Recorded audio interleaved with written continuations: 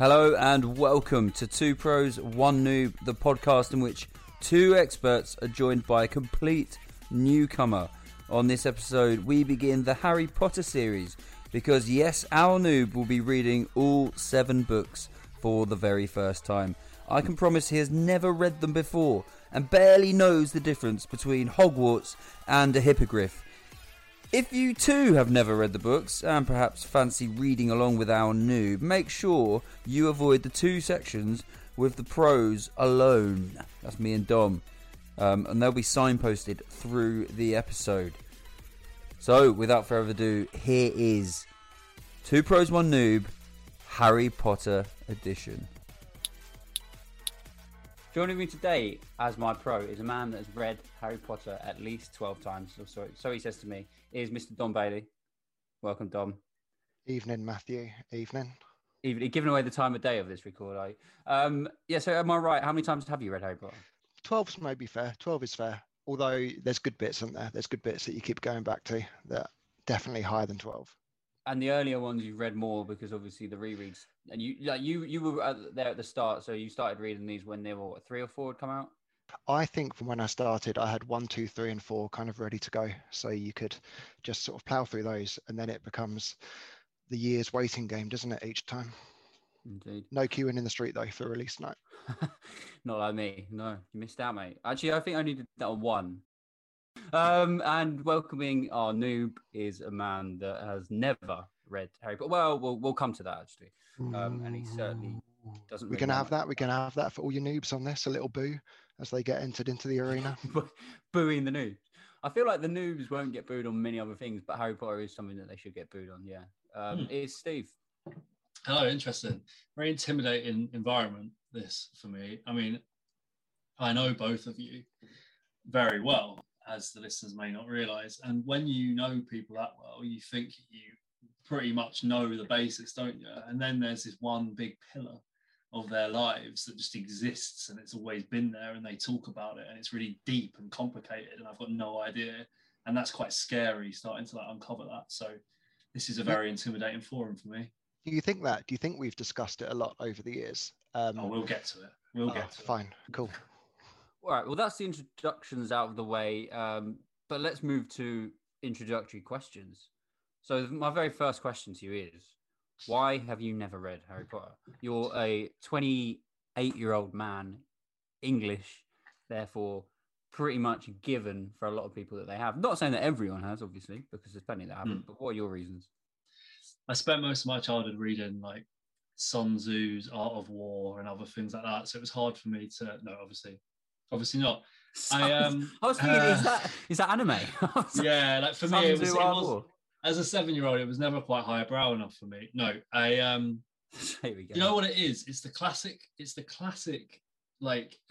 think you get this a little bit now with Netflix, but probably not as much, which is the missing the boat thing. And I do hate it when people say this about Netflix series, because it's well, it's still there and you can still watch it. So it's not an excuse. But in this instance, I feel like it's so deep and it's so big and people love it so much that I think as we were growing up, I think it became increasingly inaccessible to me, which is an excuse. You should, of course, really just say, just do it, bite the bullet. I know you're a bit late, but get on with it.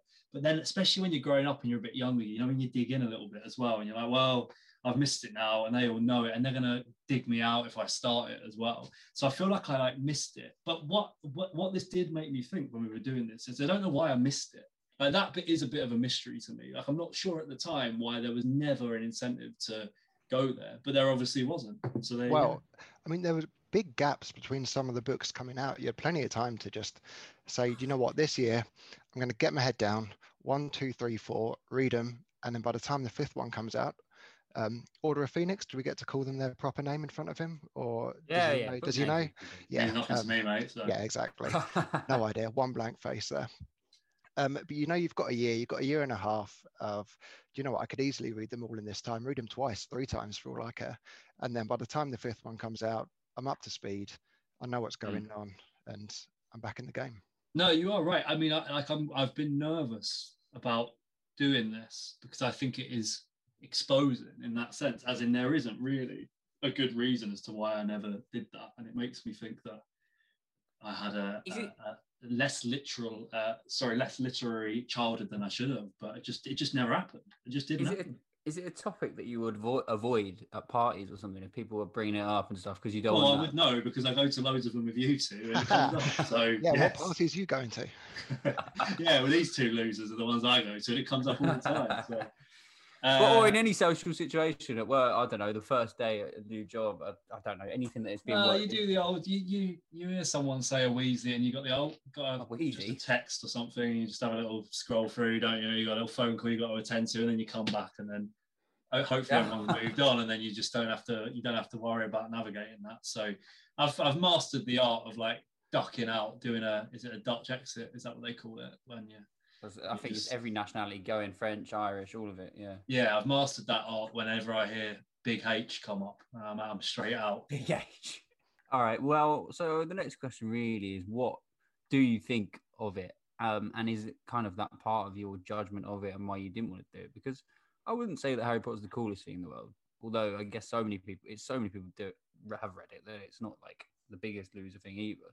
But what are your thoughts of it? Yeah, kids' book, isn't it? Basically, is what I think about it. Every party I go to, that's what I hear. Yeah. No, see, this is where I have to. I feel like I've been playing this act now for nearly 3 decades of like kids' book and move on and remove myself. But the actual, I think, reality of this question is too many people that I like or love, and that I love the same things as them, love Harry Potter. And like at some point you've got to get to the point where you're thinking something's not adding up here, and I've got to the conclusion, I genuinely can say it must be good. Like it can only be good at this point, because I think I've done that, you do that like social filtration, some people's judgments you trust, and I'm at the point now where like, I mean, this conversation is a good example of that. Like there are so many other things that I think would collectively be lined up with. And this is true of so many other people I think I know, and they just all love it. So like my perception of it, honestly, is that I want to just mock it and be like, nah, I missed the boat. But like, I think the joke is on me. I do sort of accept that because it's just too revered. I think you've made 2 quite good points there. The first one, kids' book, we could all see it coming. And the reality is, it probably is in the first couple of books, especially the first movie. It's whimsical, it's magical, it is a child's book, and I mean that is the introduction to the world that you get, and you can create these preconceived ideas on what the whole series is going to be like before you've even moved past book 1 or 2, or film 1 and 2 for those people that haven't read the book. And the second point about sort of this social filtration of, is it going to be good because the people I know and trust all rave about it, all talk about it. I think we're people as well that don't even buy into the whole fantasy or sci-fi side of it as well. Yet this is the one that stands out, and this is the one that I have personally gone far deeper into and actually cared for over the past however many years now. Matt, I think you're the same. I've never heard you talk about anything else Game of Thrones related, or the Philip Pullman like Subtle Knife series, anything like that, even sci-fi. So yeah, this one kind of stands out head and shoulders above the rest in terms of what I've seen. I've got written as a note here and follow up to that, the people I know who love this do not love fantasy. I've literally written it down because I was thinking about this, and it's like sometimes you can just be like, well, that's not really my thing. But I've never heard e-review ever entertain the idea of Star Trek, Star Wars, Game of Thrones, anything along those lines. So yeah, you're right. I think it is a validation of it because it's so isolated. Not that we're completely slagging off those things, just probably not all completely for us. I would say that is also a product of her ability to cherry pick from all the different worlds of fantasy and sort of just take the best bits.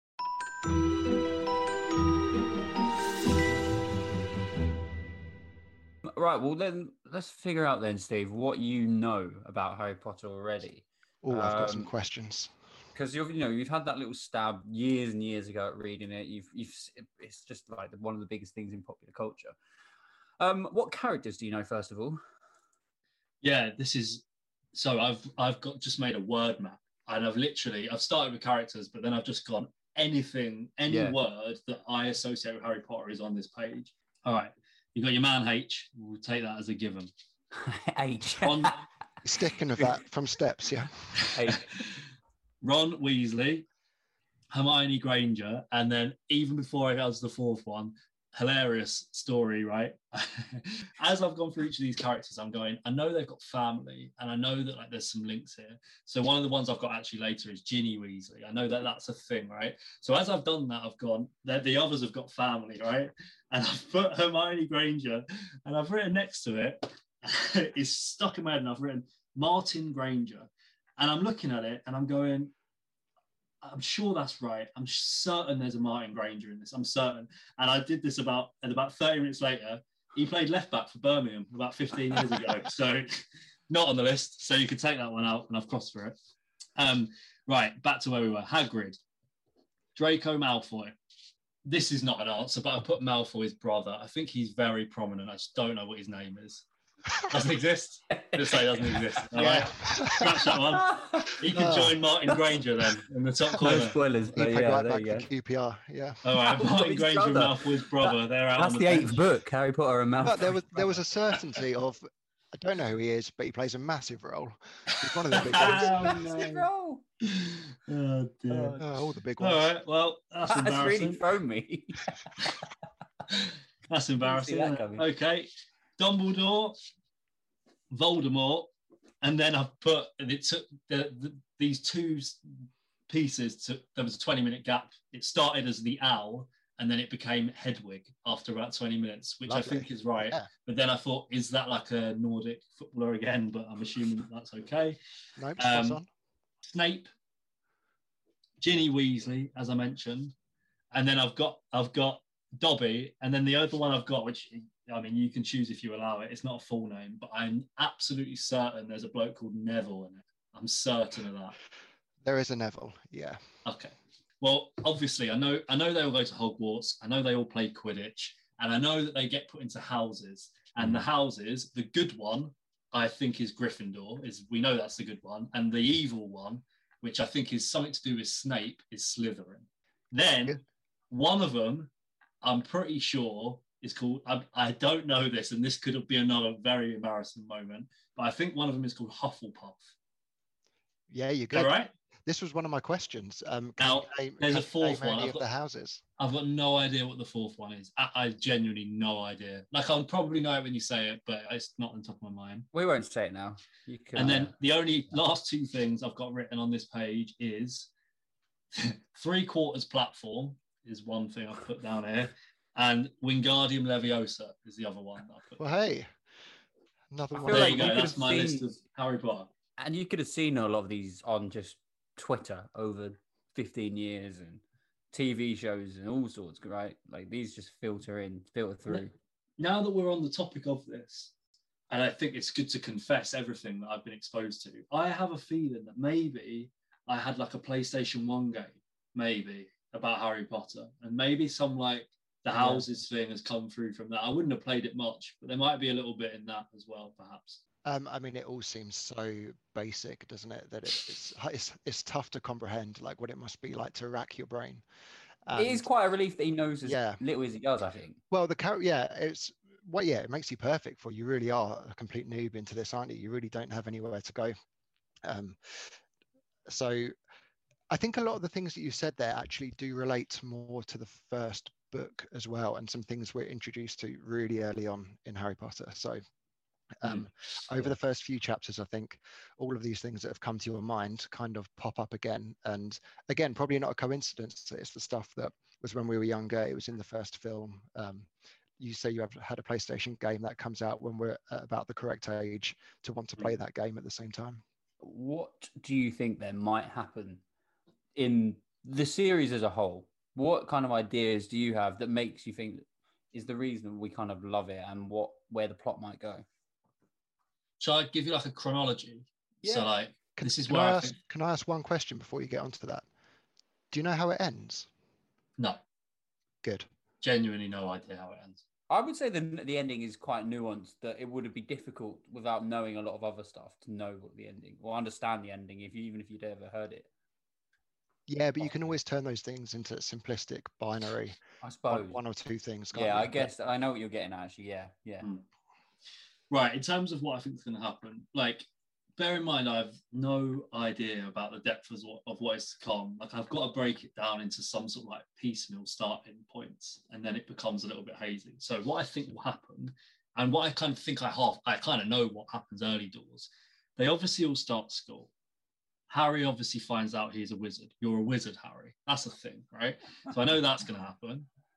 He's obviously slowly going to discover his powers as this is going to uncover and emerge. And then there's going to be this really interesting subplot with regards to finding the strength of his powers and how amazing that is, but also some of the downsides of the powers, and it can bring destruction and it can bring rivalry and chaos and carnage as well. So that's obviously going to be like a thing. I'm sure about that.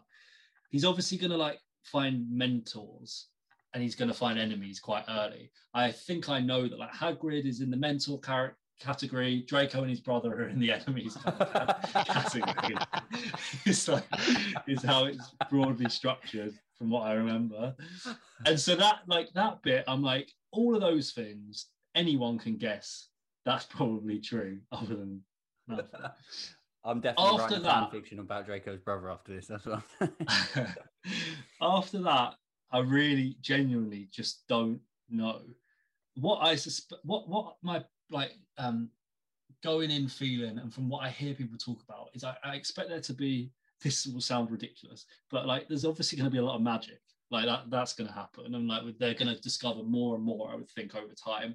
And I suspect like the powers of the magic will become more and more apparent and powerful. I think there's going to be a lot of fighting. It always feels to me like there's a big part of the plot, which just from what like I hear, it feels like there's a lot of enemies going on right now. Like whether that's from houses or whether that's families, maybe is like a part of that as well, or some sort of enemy. And then I think you've also got this like coming of age part of it, which is the fact that like they all start as little kids essentially, and they must all end at least as young adults, I'm assuming. I did think like, oh, maybe they like, because it's the world of magic, maybe they like just remain children forever and it's Peter Pan. But like, I don't think so. I feel like part of this is also about like the growing up of these children as well, and everything that comes with growing up. I do love like this unspoiled points of view you have where you can't rule anything out. It could be Peter Pan. The only thing I can rule out at this point is that the Malfoy sibling dynasty takes over and wins the whole like thing. It's the only thing I know is not coming. I guess this sort of ties into why you think people really love it then. Do you think that in the things you've described, there's enough there then to hold all these friends of yours that do love it? There's going to be some just brilliant writing, or just, you know, what do you think it is that takes hold of us so much? I mean, that is a very difficult question to answer, but just... No, like this question, I'm going to direct my answer. Basically, it's based upon you too, right? So I can't speak for the wider population, but I can speak for like the people that I know well.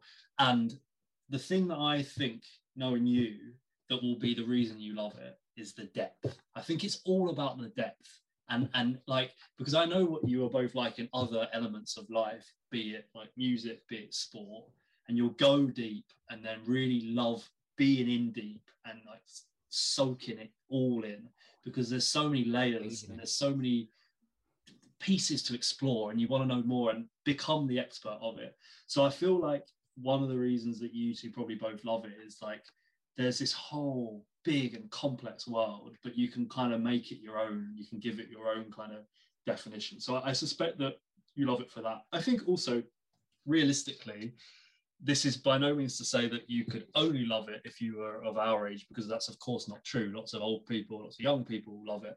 But there probably is also an element for people certainly of our kind of age, or maybe like millennials and Gen Xers, where it was so culturally relevant. Like I was reflecting earlier about like how I missed it. And I was thinking about what you mentioned, like people queuing to get the books, people queuing at cinemas, the board games, the PlayStation games. Like it was so immersive at a time where a lot of people were basically also growing up. So I suspect that there's also a huge element of like nostalgia attached to it. And the fact that like you can kind of, it's one of those things you can probably track your life and your upbringing a little bit alongside the books, in the same way that you can do that with albums from certain artists, etc. Yeah, I mean, I think you're right. I think Rowling has created like an amazing world that you can completely immerse yourself in and believe that everything is real. And ultimately, she has to set sort of what the boundaries are, because magic is is something that isn't real. So we don't actually know what the sort of the limits could be, but she has to create these boundaries and then create a story that kind of works within it, but is also believable at the same time. And as I think you're right, like as you move up through the layers, and as you get more complex and you get more in depth, it still has to be believable at that point, and it has to tie in. You can't just start throwing in pieces that are that haven't had any sort of relevance or association to kind of what's been set beforehand. Otherwise, the whole thing falls down at that point, doesn't it? And you think, well, I don't know what the rules are anymore. You're making this up as you go along, but because everything throughout the whole series just begins to tie together so nicely, I think that's what can really sort of pull you in and sort of keep you coming back, finding out more and more little pieces of the puzzle as you go through it and read it again on this fourth, fifth, sixth, seventh time. Or 12th in your case. Or, do you know, when I think about like you two talking about it, like I never know what's going on, but this is how like the conversation I think goes. It's never like, oh, do you remember when that thing happened in Harry Potter? It's always like, you've got that, and it's like, yeah, but then you've also got like, but then that comes in, and then like, but then there's that thing, and it's always like this like build upon a build upon a build. Like that's what I hear. I never know what the words are, but like I always hear this like, but then this and then this. It always feels like a set of building blocks to me when I listen to it.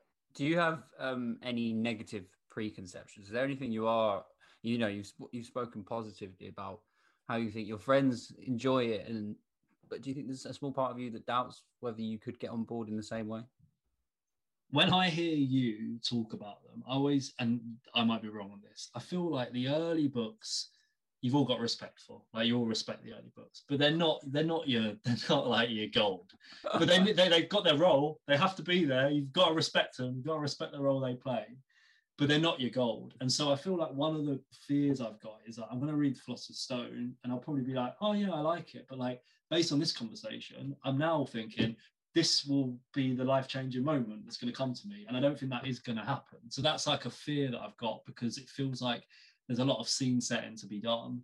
And like I'm talking to people who have read it 12 times. So like I feel like that's a bit of a concern.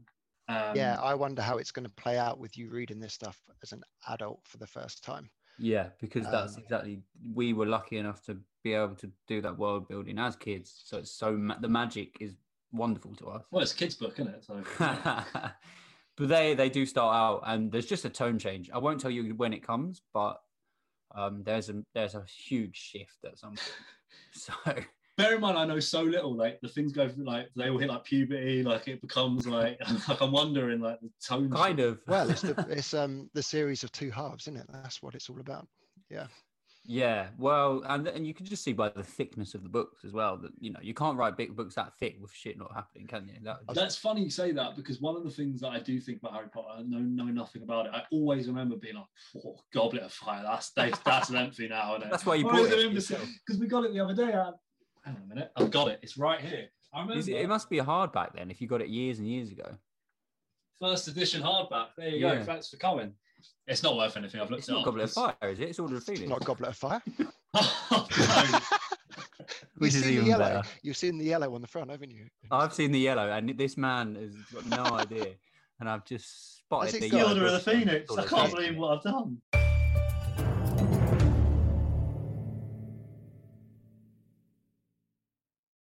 Let's talk book one. Put that one away. Book one, you kind of outlined what you expect, but yeah, where do you think the story might go, other than just him finding out he's a wizard? Some sort of like protagonist, antagonist that's going to have to be structured early, I would think, because if you get to that level of depth, like those foundations, it can't just be here's 3 lovely little cute children and we're going to assign. Obviously, the first half is going to be we're going to assign them a house, lovely. But then I would expect something's going to ramp up. And the ramp up, I think, is going to... I definitely think that Draco's got a role to play in this book. Like, I know, with that slick back, I've seen what he looks like, with that blonde slick back. I know that he's got an evil role to play. And I feel like that will come through in book one, because I think you have to establish that. Because I know there's not going to be romance, right? Because they're too young. So, like, typically I'm thinking, what would your normal plot entail? And that can't be there. So then I think you go to like this idea of enemies, as I said, like protagonists. And so I think that there's going to be a fair bit of that going on. The next time we hear from you, you're going to have read Harry Potter and the Philosopher's Stone. And we'll also play in your chapter diary, which will be around sort of 5 or 6 minutes, just a sort of 30 seconds on every few chapters. So that's to come next.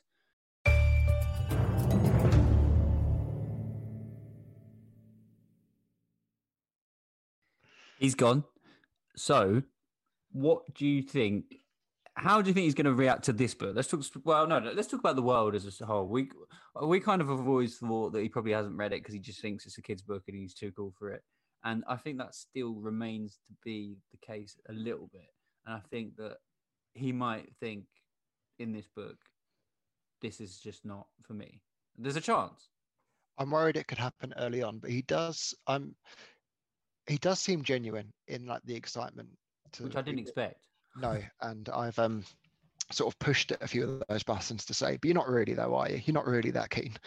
And every time he's batted it away with like a straight bat, and it seems like he can't wait to get going, and sort of understands that it's not going to be something that you jump into, and actually it's the very best from day dot, and you have to sort of earn that gratification that comes with the later books at the same time. A bit like any kind of TV series, really. I'll always say the first series or the second series can never be the best because you need to set the scene, you need to build the characters, and anything that's worth its salt, the best series will come 4 or 5 in or so.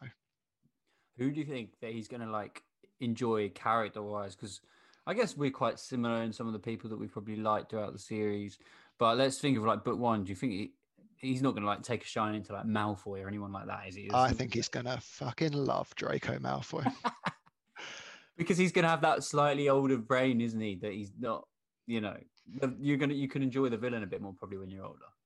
Yeah, 100%. You don't take it at such is face value the right way of saying it? He loves it. There's a bit of a cut and thrust to it. Yeah, there's a bloke in there who's trying to mix things up, who's trying to get in Harry's head and just play the bad guy. Yeah, I think Severus Snape, obviously. I mean, we didn't really say names. That was one of the guys he mentioned, right? Yeah. So he's aware, and obviously he's one of the greatest characters to have come out of any book series ever. And I think he'll really enjoy the will he, won't he, is he, isn't he sort of aspect to all of it. Definitely throughout the whole thing. Yeah. So what did you think of as well, like his theories of Draco Malfoy's brother? Where's that come from? Where has that come from? Never. I mean, so let's speculate. Who could he mean? Does he mean Lucius? Does he mean Crabbe and Goyle? I literally, that's why it threw me so much, because there's no basis for it. And it sounds like a fan fiction. It probably is.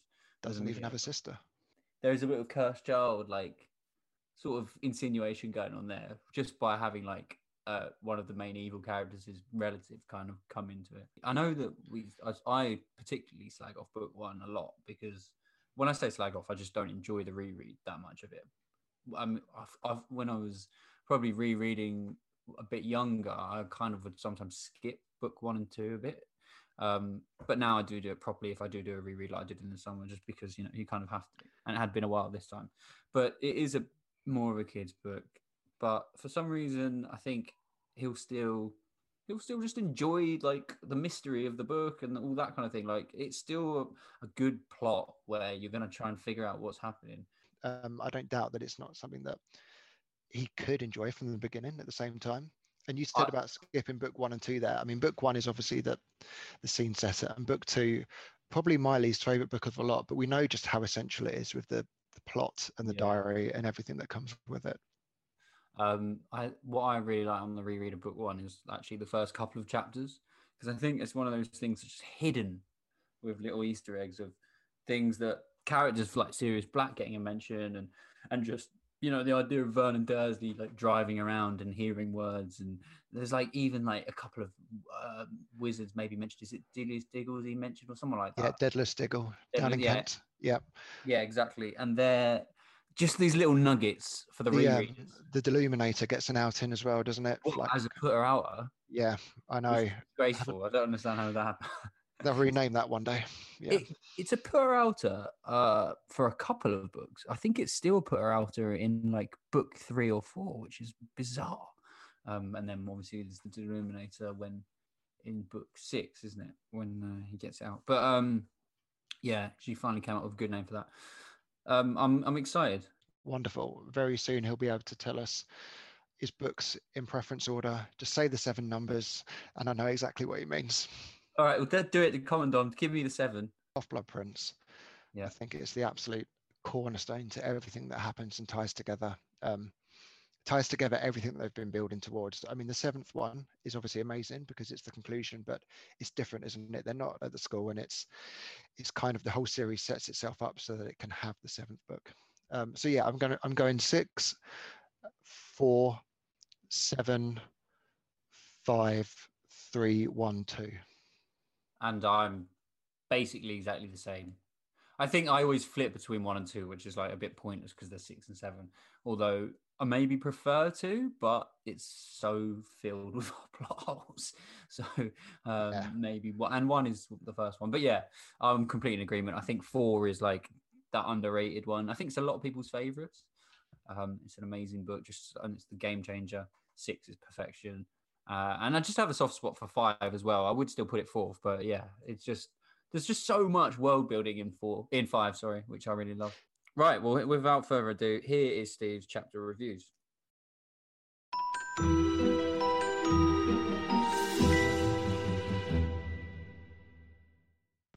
Harry Potter and the Philosopher's Stone, chapters 1 and 2. We're off. So, page 2, I'm thinking, here we go. Cat reading a map, is it? Kids' book, just like I'd always assumed. But actually, so much context in the early chapters. I was very surprised at the early introduction of so many big hitters. Voldemort, Dumbledore, McGonagall, Hagrid. Lots of early context. I am already questioning one of my pre-reading assumptions of a lack of romance. Lots of intense flirting going on between McGonagall and Dumbledore sat on that ledge. So let's see how that one unfolds over time. And Harry, the child prodigy, really, already sort of establishing his powers. My hopes for the next 2 chapters is that he can use them to see the fast removal of Dudley Dursley, the spoilt brat. Chapters 3 and 4, The Letters from No One and The Keeper of the Keys. Lots happening. I feel like some of the fundamentals of Harry Potter are coming to the fore early doors. You're a wizard, Harry. Didn't expect that as early as this. Let's come straight in from Hagrid. Hogwarts we're establishing. I now know the roles of Dumbledore and McGonagall. I've not ruled out the potential relationship based on a headmaster headmistress. That dynamic's often been seen before. And Voldemort, he's on the run. I don't think I was aware of that. Hagrid, great bloke, great beard, and I was so pleased that, gameskeepers, they don't tend to have the best reputation. And I was thinking, what a nice bloke, makes a change. Last line of the last chapter is that he was expelled from Hogwarts, so I'll reserve judgment a bit on that. Just finished chapters 5, Diagon Alley, and 6, Journey from Platform 9 3/4. My first discovery being that Diagon Alley is in fact an alley and not a valley, and is, a glorious magical boot fair as opposed to some grand mountain range as I had previously been embarrassingly referring to it as over the weekend. Big character arrivals. We've got Ron, we've got all the Weasleys, can't keep up with them. We've got Hermione, of course we've got Draco coming in late, starting to think that maybe Draco's brother was in fact Goyle in my mind, but I'll still hold fire on that one. I feel like this was the first real look behind the magical curtain when it really started to come to life. You got the Leaky Cauldron, you got Gringotts, the big magical Hatton Garden, Platform 9 3/4. I can already kind of feel myself moving into that magic territory, the early feelings that one day I maybe want to go and visit Harry Potter World with both of you, which will probably be a very apt conclusion to this podcast. Chapters 7 and 8, Sorting Hat and the Potions Master. Sorting Hat feels a little bit like the Hogwarts FA Cup 3rd round draw, really, doesn't it? No surprises though. The Hat always gets it right. And then I feel like a lot of the darker elements of Harry Potter starting to come through across these 2 chapters. First introduction to Snape, Malfoy is starting to have his way a little bit more, so things are becoming a bit more sinister. And then we've got the mystery of the package. Chapters 9, 10 and 11, Midnight Duel, Halloween and Quidditch. Lots happening now. I feel like we're starting to see Harry come into his own and starting to be a bit of a noble wizard as well. I'm surprised a little bit by how powerful he is so early. I thought there might be some sort of struggle to get to that point, but not yet, it seems. But also being quite noble as well, acted upon instinct of what he believes to be right, which is quite cool to see. Quidditch, big developments. Quite nice to finally learn the rules, having watched people play it in fields at school and university and wonder what was going on. Actually, a really great game. And then the dark side as well, coming on strong. We've got first real introduction to monsters with the troll and the three-headed dog, and then Snape having his wicked way at the end there. But the big question remains is, what is the package? Chapters 12 and 13, The Mirror of Erised and Nicholas Flamel. I'd quite like to see The Mirror of Erised. I don't know what I'd see, but I'm quite fascinated to find out. I'm quite fascinated to see what you would both see as well. Maybe that'll be on our trip to Harry Potter World at the end of all of this. Loads happening, things are getting more sinister. I can't unsee now. Dom, you said before that you reckon I see Alan Rickman when I think of Snape, but I only really see Jacob Rees-Mogg now in my head. And then we've discovered the Philosopher's Stone and some of the origin behind it, so things are getting heated. Chapters 14 and 15, Norbert, the Norwegian Ridgeback and the Forbidden Forest. Definitely the most tense part of the book to date. I think I'm going to be ploughing through to the end now from this point. Harry, absolute schoolboy error, literally, with the invisible cloak, which obviously leads them to the Forbidden Forest. John Joe Shelby himself, there he is, hiding in the forest. No wonder Newcastle's form has been so bad.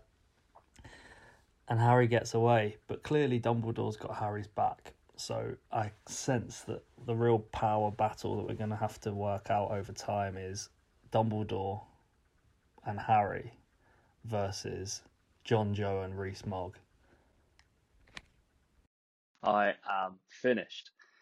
Through the Trapdoor and The Man with Two Faces, the final two chapters, I ended up powering through and doing the last 4 in one, which for someone who has neglected the book for the last 25 years is quite funny, really. I loved it, and I'm kind of itching now just to move on to the next, but the last 2 chapters were great. Through the Trapdoor was like being in a final level of like Crash Bandicoot or something, working through the various obstacles. And then The Man with Two Faces, Quirrell, took me by surprise. I didn't see that coming. I was less surprised to see Voldemort existed in this out-of-body kind of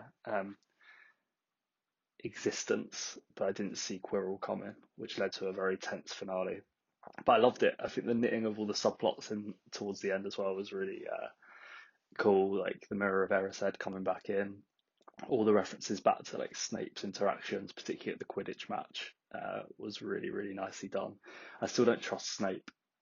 There's something there that's definitely not as it seems still, so I'm looking forward to seeing that develop. I also find it mad that he's got to now go back to Muggle world, but I actually kind of, on reflection, really like this dynamic. I'm quite interested to see how that plays out over time.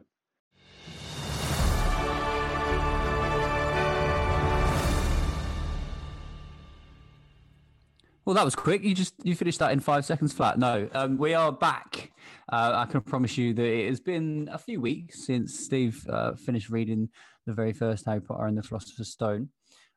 So we've just heard your voice notes there, which went into some detail. We got some reaction of how you felt when you read it. So we'll kind of pull you up on some of those points as we go through. But before we get into the story, how are you feeling now you've read it? Are you you've lost your Harry Potter virginity? Was it everything you wanted and everything you expected, or do you hate it and felt like you were dragged to do this podcast tonight? No, I've got really mixed feelings, but they're all like positive mixed feelings. So I really loved the book, and like we'll talk about it in like loads of detail. But Hooray! I reckon I finished it maybe a little bit quicker than you and probably I expected, because like beforehand, when I was maybe a bit more like apprehensive, I thought, oh, maybe it will drag a bit. But by the end, I was powering it through, which I think says a lot about the enjoyment of it. I'm finding the process though, like a really interested one, because I'm conscious of the concept of this whole podcast, and what we're doing is I'm with two pros. And so what I feel like I've done, I've got like the bit between my teeth, like I've opened the door, and now I sort of, from the first bit, what I can tell you is I now see the layers. And whilst I don't understand the layers because I've only read it once and I've not watched the films and there's other books to come, like I know it's there. So now I can kind of feel that it's going to unfold in front of me. And in a way, like I feel it strangely at times a little less settled than I even did before, because before I had nothing. So before it was just so easy to be like, now I know nothing.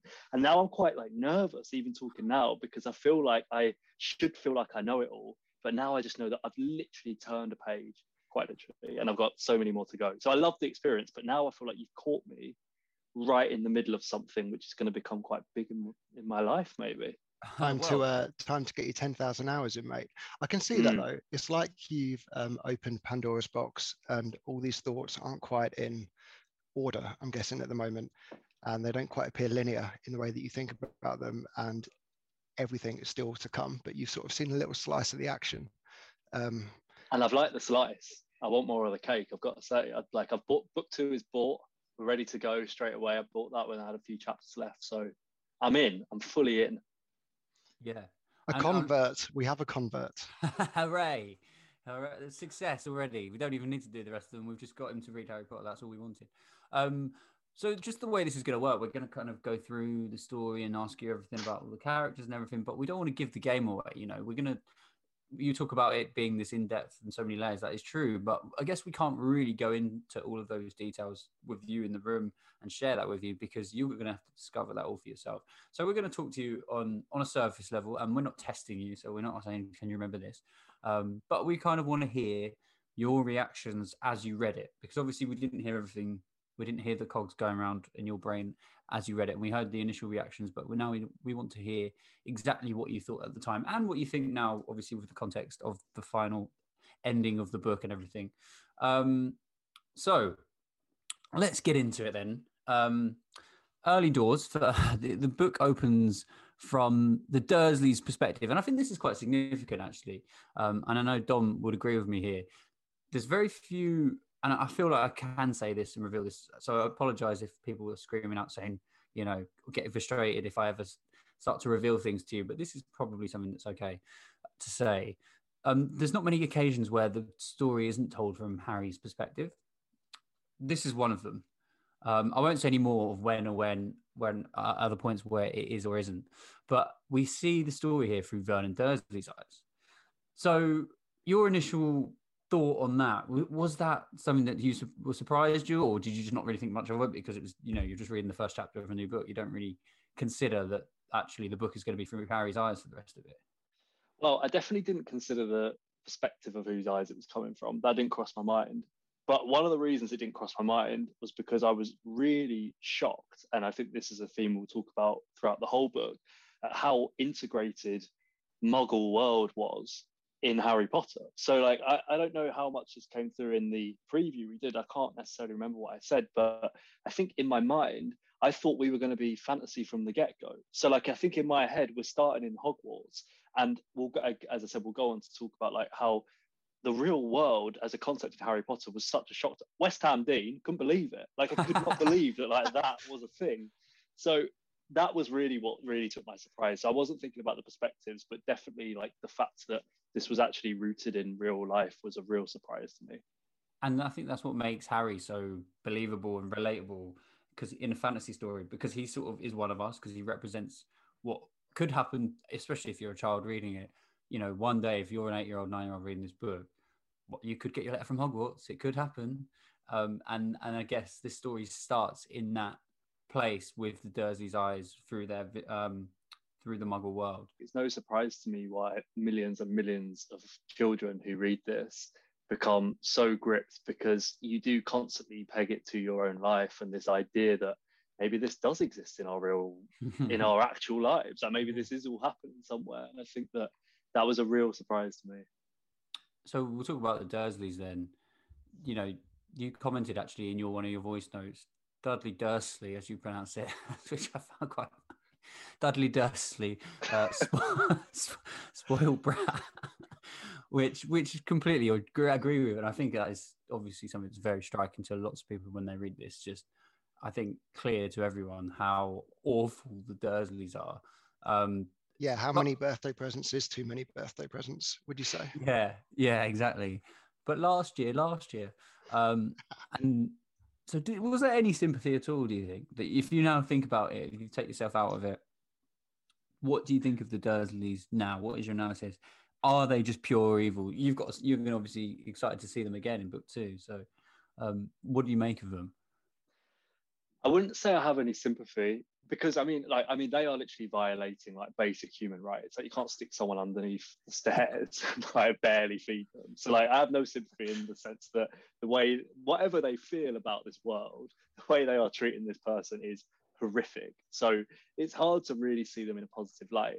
But of course, like it definitely goes through your mind that and again, I think you do like play it a little bit into your own life, don't you? Which is like if you came to me and said that like you were heading off because you're going to go to like your like whatever you would call it, or your like special school, and you'll be back in a few months and you'll have certain powers and be able to do things, I would have no time for you, like at all. I probably wouldn't like consign you to as I said, like a solitude, but I would of course have no time for you. So like I get it, and I think that's actually a really nice dynamic, and I think it really like adds an element of like that exclusivity of the wizarding world comes through. But I don't really sympathise with them because they're generally pretty behaviour is pretty horrific. It's absolutely mind blowing to me that he's going back there. By the way, like that obviously is where I've literally just come fresh from. And like it shocked me enough that Muggle world particularly existed, let alone to think that people interact with Wizarding world and then go back out again was mad to me. There was one interesting thought that I had, which was the fact that you're reading it as someone that comes in with some prior knowledge, which I mean, there's probably plenty of people that have read it with that similar view. But obviously, so does Vernon Dursley when he's driving around in his car and he can sort of remember all these details about the Wizarding world that he heard from Petunia, who obviously is sister with Lily. Sorry, I almost didn't want to reveal that there, as if that wasn't something you could know. It's like trying to keep on top of all the spoilers. It's not a spoiler that Harry is in fact their nephew. No, that's Harry 101. You're fine. Yeah. So yeah, it must have been just kind of, I don't know. Yeah, there was some sort of poetry in the fact that you were on a level with Vernon, just seeing all these little suggestions of magic at the same time as him while he was just trying to think about his drills. Up next in the story, we move to the magic world because we see Dumbledore, we see McGonagall, and you mentioned this in your voice note. What were your initial impressions at this time when we sort of were introduced to McGonagall and Dumbledore? Do you remember? I remember Dumbledore, and maybe I'm post-rationalizing a bit, but just thinking sound bloke. Like you know that he's a good, noble fella. He's very balanced as well, and I'll come on to talk about this further when we talk about then how he manages the different houses and the different people within Hogwarts. But I think there's something interesting in the extent to which he is such a beacon of the wizard world and appears to want to find some level of neutrality, but at the same time clearly has a very close or direct relationship with Harry. So I think you get the impression that there is a direct link between the two is kind of the early impression that I remember, and that he's some sort of protector for him.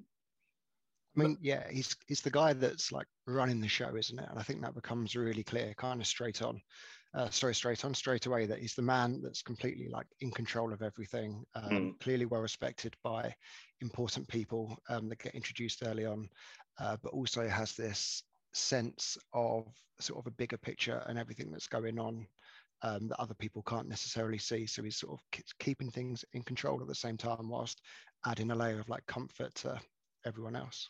Yeah, I really thought of him as being all-knowing, and like I thought it was quite telling that like I felt like he was always trying to kind of hold something together, which I think maybe speaks to the stuff that he also knows as well, and like there's maybe a reason that he's trying to be like that. But yeah, I definitely see him as being all-knowing. Funny you say that. So he was all-knowing. Interesting you say that. At the very start, McGonagall starts asking him a lot of questions. And you're, as a reader, well, we already know that Harry is alive. And you're someone that's come into the story which kind of has a bit of prior knowledge to sort of the fact that Harry will have a major rival throughout this series. So she starts asking him what happened when Voldemort tried to kill Harry. Why didn't it work? Why did he want to kill Harry? What happened to him when the curse failed? How did Harry survive? We're already hearing a lot of serious questions here. How did you interpret his responses at the time? Probably linked to what I mentioned previously, feel like he tries to take a position of relative balance. And I can't actually fully remember what all of his reactions are. So I could be getting slightly like misremembering. But like I always felt with him, the impression I was always getting was that he had a desire to kind of keep things balanced or to keep things controlled, and therefore not leaning too much into committal in terms of this is why this is happening, this are the reasons for it, but kind of acknowledging it and acknowledging like what's good and what's not good and what's good and what's evil, but not as such kind of taking sides. Like I found like there was a really kind of cute balance, I guess, that he struck with Harry, where I did feel like he was constantly protecting him, but I also didn't see him as being like a tribal character where he's like, I fall on this side and this shouldn't have happened. That was kind of how I think I perceived that. Have I like misremembered though any of the response? Because I can't also no. Remember. I just a couple of things there you said. Very interesting. Very interesting. Let's move on. I was going to say before we move on. Yeah. Can we just say, and we won't do this for every chapter, but because it's the first one, what a banging chapter! Just like what a good introduction. That it's jam packed. Yeah. There's so much going on. So if you've read it like 3 or 4 times, like the number of Easter eggs and little clues in there just from the very, very get-go are kind of stunning. And I sort of get the impression, Steve, that you'd noticed that and appreciated that without obviously knowing what they are. Yeah, definitely. At the same time, but even if you don't go back and like reread the whole series again really quickly, maybe just go back and read the opening chapter when it's all done and just see sort of what you missed in that first 10-15 minutes. Okay, let's move on to Hagrid, because the story obviously moves to the point where Harry is taken away to the island by the Dursleys, who are trying to escape the letters. And then Hagrid bangs the door down and basically reveals to him, "You're a wizard, Harry." One of the things you said was that you predicted him to be a mentor. This was in the initial pre-pod. You were quite right about that. I think it's fair to say. I think throughout certainly the initial stages, Hagrid is a mentor to Harry. Maybe that relationship evolves to more, I would say, brotherly, because Hagrid isn't necessarily the all-knowing, all to be respected guy, is he? He's also, he's a bit oafish, makes mistakes. So they kind of run rings around him a little bit. But yeah, how did you see the development of this relationship throughout the book? Well, I think that's a good example there of like where I know you mentioned before, like, because you have this knowledge, like it just comes. But I would actually say that what you just mentioned in terms of Hagrid's character, I obviously agree with you, but this was a massive shock to me because I went in and yes, I thought he was going to be a mentor, but I think as part of that, in my head, he was unbelievably wise, like a big, wise guy who like knows the wizarding world. He's come to take Harry. So like even when he first meets him, I'm thinking this is the arrival of a man who's been sent to get him because he is the trustworthy, wise person who knows everything, will take him under his wing. And then you realize really quickly, so careless. The bloke's just all over the shop, like saying the wrong things, forgetting things, like growing, bringing up dragons in his little house. It's like, this was a massive shock to me. I thought he was going to be really, really wise. And so, yeah, so that was a real surprise. Like I really thought he was gonna. I thought he would be really respected and like someone that they constantly looked up to. And I realised he's a bit of a joke character quite early. But a lovable joke. Yeah, definitely. Yeah, I think there's the potential for something to turn a little bit, and I don't think turning. I don't want to say like out of ill intentions because that's easy to say. Like I don't know if that's the case, but there's something related to like the carelessness, the fact that he's also a little bit like easily led, maybe. Like I Mm. would argue from some of like the actions, if you take the dragon and other things, like there's something in that which I think can definitely cause problems, and probably quite big problems. So we'll have to see how that goes. But that again is such a shock, because if you think of my going in position that he's just this wise, noble head, I'm like, oh, I leave it thinking there could be a few dodgy things to come. No, you've got him right for most of that, but yeah, the wise noble head. We don't have another Albus Dumbledore on our hands, just the one of them. But mentalist, isn't he? Like big moleskin coats, pink umbrella, knocking a door down. What a great I do like introduction. it. There's like a feeling of familiarity with an Hagrid's back. Like there's an eye, like All right, I quite Harry. like it. Yeah. Yeah. Every time he popped in, I quite enjoyed it. It's nice, yeah. You'd want him on your side going to war, and it's Hagrid. Harry's got no friends in the world, and his very first friend in the world happens to be this massive giant. He's like, I'll bowl around with him all day long. It'd be great.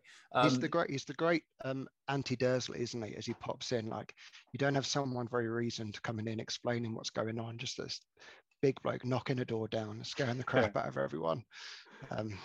Yeah. You actually said that in one point in your voice notes that you'd reserved judgment on why he was expelled from Hogwarts.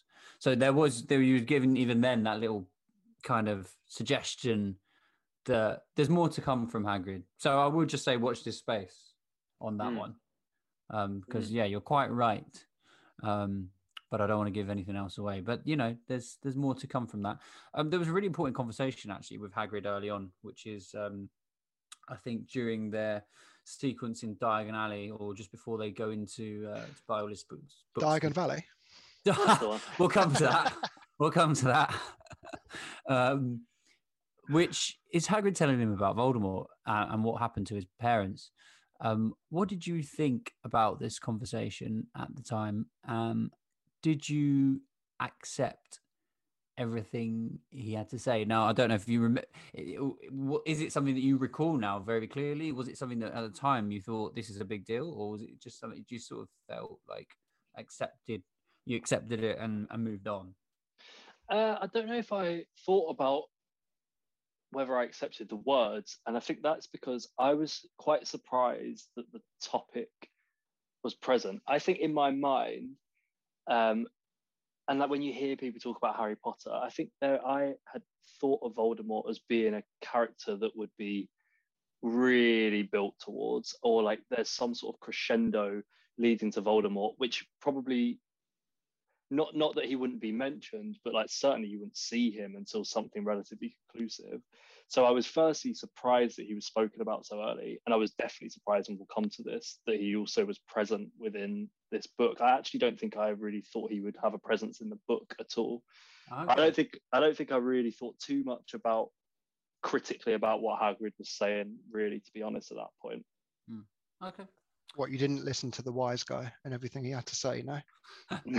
I think I just assumed it all to be true, to be completely honest. I didn't question That's otherwise. Fair. No. And I'm not saying that it isn't either, by the way. I'm just questioning your thoughts at the time. The next significant character that we kind of meet is Draco Malfoy, although we don't know initially that it is Draco Malfoy. He's just the sort of pale, is it pointed nosed, or is it pointy chin boy? Pointy chin. Yeah. What were your initial thoughts then? Did you remember, or did you? I suppose at the time you must have recalled the meeting with the boy that he slagged off Hagrid, didn't he? Basically. Yeah. Well, I know that Dom said that he thought I might love Malfoy, and. Yeah, maybe. Like there's like an element of like chief wrestler, isn't he? That's what you exactly. Like I definitely reflect on it now at the end of the book, knowing he hasn't yet done anything horrendous, and I can take that kind of quite like light-hearted approach to his badness, where I'm just like, he's just a little shit, but like he's got a bit of swagger about him as well, and so I don't hate him at this point. But what I do think about Malfoy is, I think he's like the modern manifestation of something bigger, and like I'm sure we'll talk about it, but like this vertical of Malfoy into Snape under the umbrella of Slytherin related to Voldemort is something like, and there'll be things that I've got wrong in there, and there'll be things that are more and less complex than that. But like to me, he is some sort of like modern, youthful manifestation of some dark pillar that is underpinned there. And like those characters that I mentioned, some of them like might come in and out of that some way down the line. But like I do think he like, and all the references to like family and the houses that they're in, like I think he is a somehow a representation of that dark pillar. I don't think I've got enough yet to know exactly what it is, but I absolutely see him in that territory. I'm not sat here now looking at him thinking, oh, he's just a bit of like a rustler, but like he'll probably grow out of it. Like I see him as being a part of something quite dark still, I think. What do you make of Slytherin, by the way? Because you touched on it there. Like, they're, we're talking about a school. So how evil can a house in a school be? But yet you've got these early impressions from someone like Hagrid. One bad, well, which or was it didn't go bad? One Slytherin. Like, there's always this prejudice that almost builds really early on towards Slytherin. Do you think that they are pure evil, or do you think that there's a way more nuance to it? I don't know if I'd say that like people in Slytherin by default are pure evil, but I think there's something way bigger than it being a schoolhouse that is represented by Slytherin, and that could be bloodline, or that could be some sort of cursing that has taken place historically. But like I think somehow what those houses represent is far, far more than just a schoolhouse, and it relates to the people who have gone through those systems or perhaps founded those systems and the bloodline that sits behind it. So I definitely see the houses as being again like a representation of good, evil, and maybe a little bit in between as well. But that doesn't necessarily mean like all the people that in there are inherently bad. There's just one quote that I wanted to pull out from Draco, which is, he says on the train, you don't want to go making friends with the wrong sort, when he's talking to Harry, and he says, I can help you there. Although I'm not sure if the I can help you there is a film quote now, if I remember it. But anyway, what do you think he meant by that? He don't want you to go making friends with the wrong sort. You kind of touched on it in what you've said, but just specifically, what do you think he might mean? I think the two like themes that come to mind is like bloodline or cursing. Like they're the two areas, and I think that I know we're going to talk about this as well, but like the creation of the wands is quite has an interesting role to play there as well. And I think that the wrong kind, his reference there is probably a clearly defined group. I just don't know what is defining them, but I think it's going to be like one of those kind of sort of ancestral like drivers, if you know what I mean. It all seems like it all seems like a pretty big flaw, really, doesn't it, from the school to allow a house like this to exist and let these sort of prejudice build and build.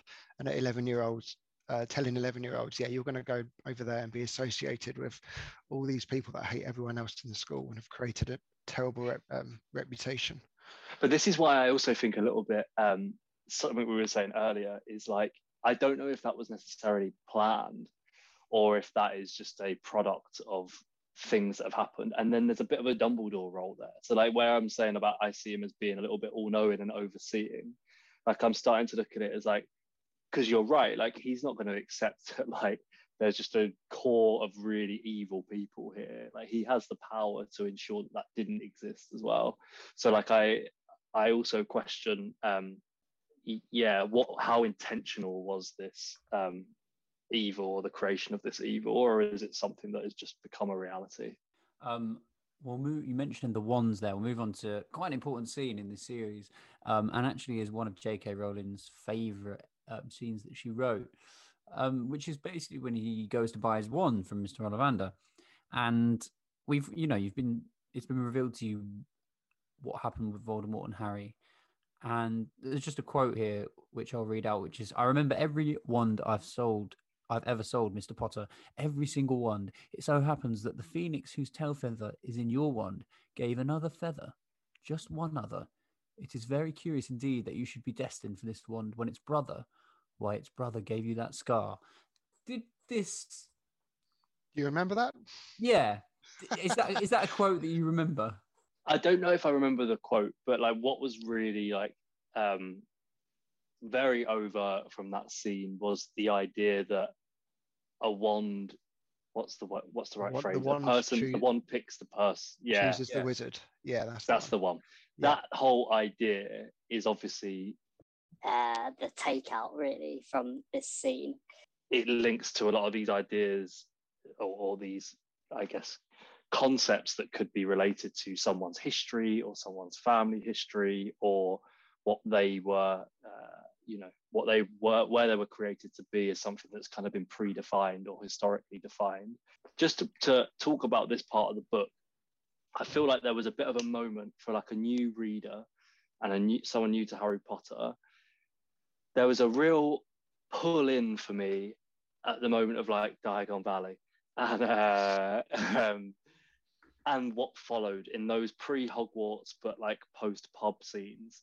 Like there was something so like attractive, I think, about like the starting of the creation of this world, and I really, really enjoyed this part of the book. And I think we'll talk about that later when we talk about the world that's been created. So I've got lots of thoughts on that, but this was a part of the book that I really found myself starting to like get the gears turning. There's a lot of characters now that we can kind of meet in short succession because of the train journey. Just quickly want to mention Neville, because you did bring him up in your little mind map of Harry Potter characters. He's not got a starring role necessarily in this book, but I don't know, a significant role enough. He obviously wins the House Cup on his own with his 10 points at the end as well. What were your thoughts on Neville throughout the book? Big Nev, yeah. Clumsy kid, wasn't he, for most of it. In my head, like I saw him as being a bit like an Augustus Gloop is like how I imagined him like operating or navigating in a very like clumsy way. Really, like I think you feel massive empathy with him. Like very well intentioned is the like impression you get, and obviously kind of feels like he wants to be a part of whatever's going on, even if other people don't necessarily want him to be. So I think he's like a very likable character, I think, as well. But yeah, clearly very clumsy. I think that he is heavily involved in pretty much all of the big stuff that happens, even though he isn't really a star role at all in this book. And I think that's quite interesting. I think the other thing that I started to think about a lot as well with these characters is like how young they are as well, and also like of course, how much they're going to change. Like, I mean, you see a lot of 11-year-old Nevilles around, but like they can often, they'll often come through into something very different. So I think that you have to be a little bit careful with all of the kids. I think, like you even, as you said, you even see those sort of micro developments through. I think you really see that with Hermione, who we'll speak about in a minute, like quite a development of character. So I think it's hard to pass total judgment on any of the characters because of their age. But yeah, Neville, pretty clumsy thus far. Dob, take us into Ron. Well, hey, here we go. Can't believe Neville, Ollivander, Malfoy, Hagrid all had mentions before Big Ronald Weasley and the start of the Holy Trinity. Yeah, no, it's a big moment, isn't it? There he is, just bowling through Zone 1 London in Big King's Cross train station, and a little redhead family comes swanning past. And yeah, this is sort of the beginning of it, isn't it? Of him finding, well, I know he's met Hagrid, but like real friends and people he's beginning to sort of connect with at his age and sort of on his level in the world. And yeah, we'll let Steve sort of go into his comments, but just from my view, it's just such an interesting like friendship that they have where Harry's kind of this celebrity that doesn't know anything about the world, meeting someone who knows everything about the world, but isn't really known kind of at all. And so they're as fascinated by each other as the other one is, and so it's just such an interesting sort of dynamic that they have when they're sat there in that carriage in the very first meeting. I found Ron quite a hard one to place in this book, actually, because like I think he displays quite a lot of like different behaviors, really. Like I think at times he's quite humble in the context of the fact that he's in like I guess quite a high achieving family with his brothers, and yet he's kind of aspiring to be like them. They also seem like they're also quite a nice family, though. His mum's lovely, love her, Mrs. Weasley. But then you've also got the fact that like he's a little bit short-tempered as well. Like he's obviously digging out Hermione quite a lot. He gets a little bit irritated like by sort of her kind of do-good nature as well. I think he wants to win a lot. Like he's clearly as I said, like aspiring, but in the shadow of his family as well. So I found it like Ron a little bit of a quite hard to place, I think, in these early stages, to be honest.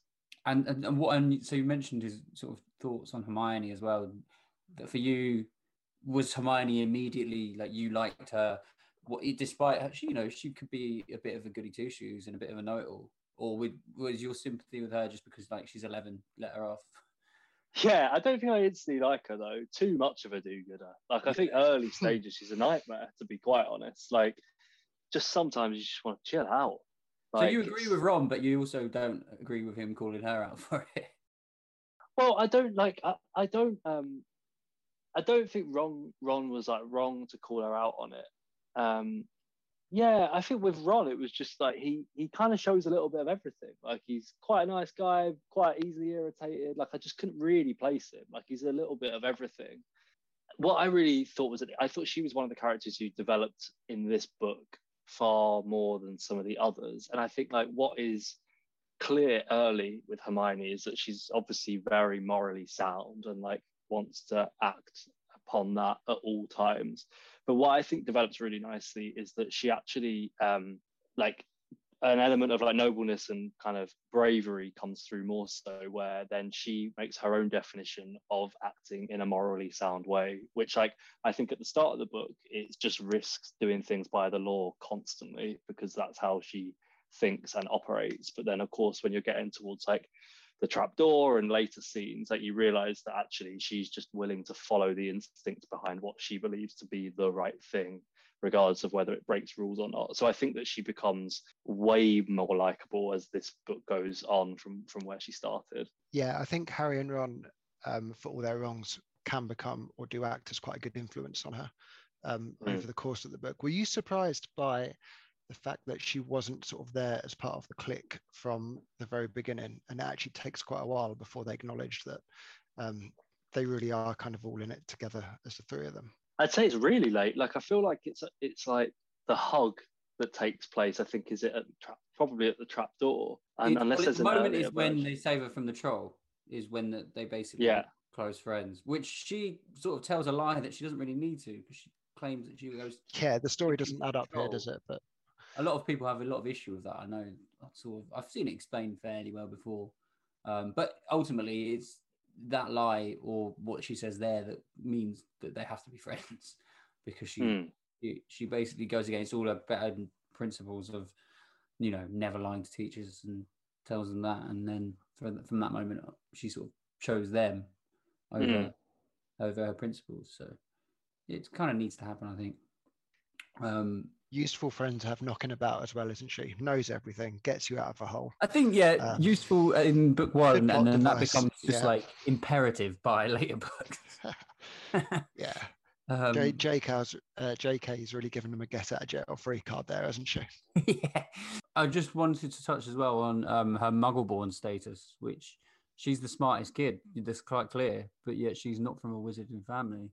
What do you make of that? I don't know what I think about the idea of her not being Muggle-born, but I think being Muggle-born. She's Muggle-born. Sorry, being Muggle-born. There's a family theme that is obviously going to be at play, and like I don't want to leap too far ahead, but there's that also in my mind is going to involve Harry, Voldemort, Snape. Somewhere in this idea of family and bloodline is of some sort of significance. Who have we got coming up? Interested Snape. Snapey, the guy himself. So did you picture Rickman as you were reading this one? Was he there all the way through? In your head? Yeah. No, it's obviously a bit of a misleading introduction to Snape, isn't it? Because we get Harry sat at his brand new Gryffindor table, and his eyes sort of flick past the back of Quirrell's turban straight into Snape's eyes, and then the scar starts hurting. There's a couple of little clues she gives us like that, isn't there? Because when Hermione's putting out the incantation, when she's doing the incantation that she thinks Snape's muttering, she basically breaks the contact by knocking over Professor Quirrell. And there's a little clue there. I mean, I'm not even sure you would remember that now, but there's like this little line which basically says that. And again, you would only see that on a reread. That's just sort of like the basic levels of a mystery book, right? Where there's these little clues that you have to give out. Yeah, and she does it so well that when you read back, it it all makes sense, doesn't it? Completely. But yeah, what do you think, Steve? From minute one, we're meant to think of this guy as evil, someone that Harry's going to obviously have a lot of friction with. How do you think his introduction kind of sets him up for the person that we've seen him become so far?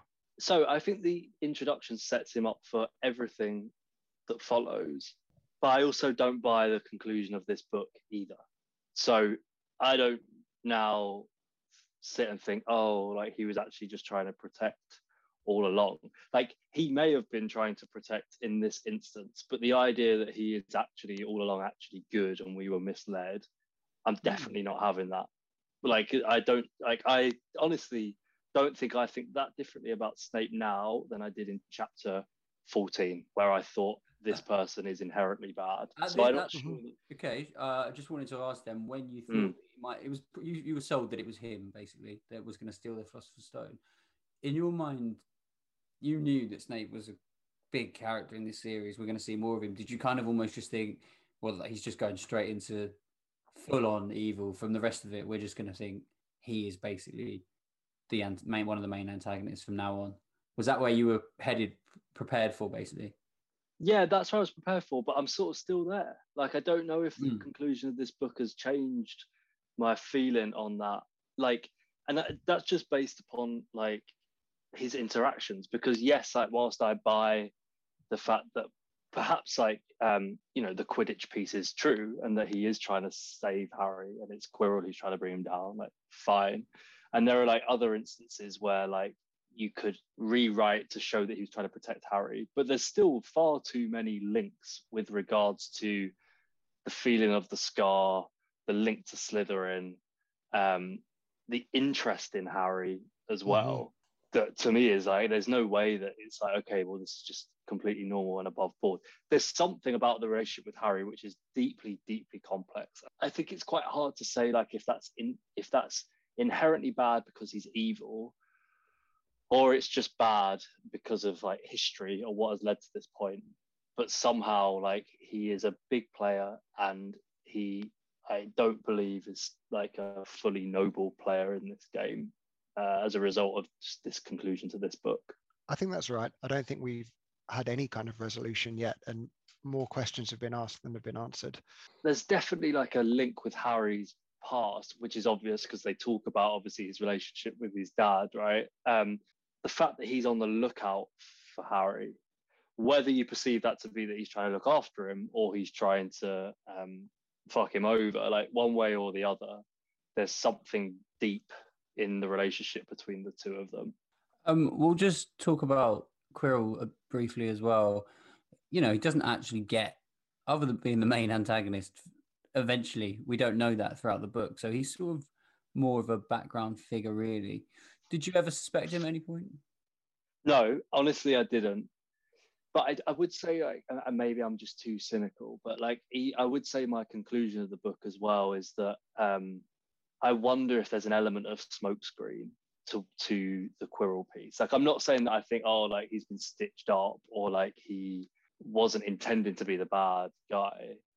Like, I'm sure he might have been, but I don't think this is really about Quirrell. Like, I feel like he will become, I don't think this is the start of a subplot, which is where Quirrell actually is the bad person in Harry Potter. Like, I didn't really feel that, to be honest. So I don't know whether he's being used as a smokescreen or if he's a pawn for some other like far grander evil being who are just using him for their devices, which is kind of is the case with Voldemort, obviously, at the end of the book. But I didn't really like read too much into that involvement of Quirrell at the end, and like I'm not sure that I put this much onus on him as a character at this point. Yeah, just a bit of a vehicle, really, that's been used so far. I mean, I don't have many notes on him. I just wrote pathetic bloke. Yeah, absolute pathetic. Bit of a wet wipe. Right. Well, that was sort of the main characters throughout the plot. Do want to do your quickfire takes, but so most of those are kind of quite amusing. So let's just talk about a few other interesting plot points. Let's talk about Quidditch. It's sort of away from the main plot of the quest to find who's trying to steal the Philosopher's Stone, but it's still pretty integral to our heroes, to Harry, because Harry is ridiculously talented at the sport, as we find out. Were you expecting that? He's basically the LeBron James of Quidditch. Yeah, he's unreal. I think I expected there to be more struggle in Harry's greatness. I think I said this in maybe one of the voice notes. Yeah. So like I was never in doubt that like, of course, Harry will become or exhibit times of being the Almighty because like he's clearly very blessed.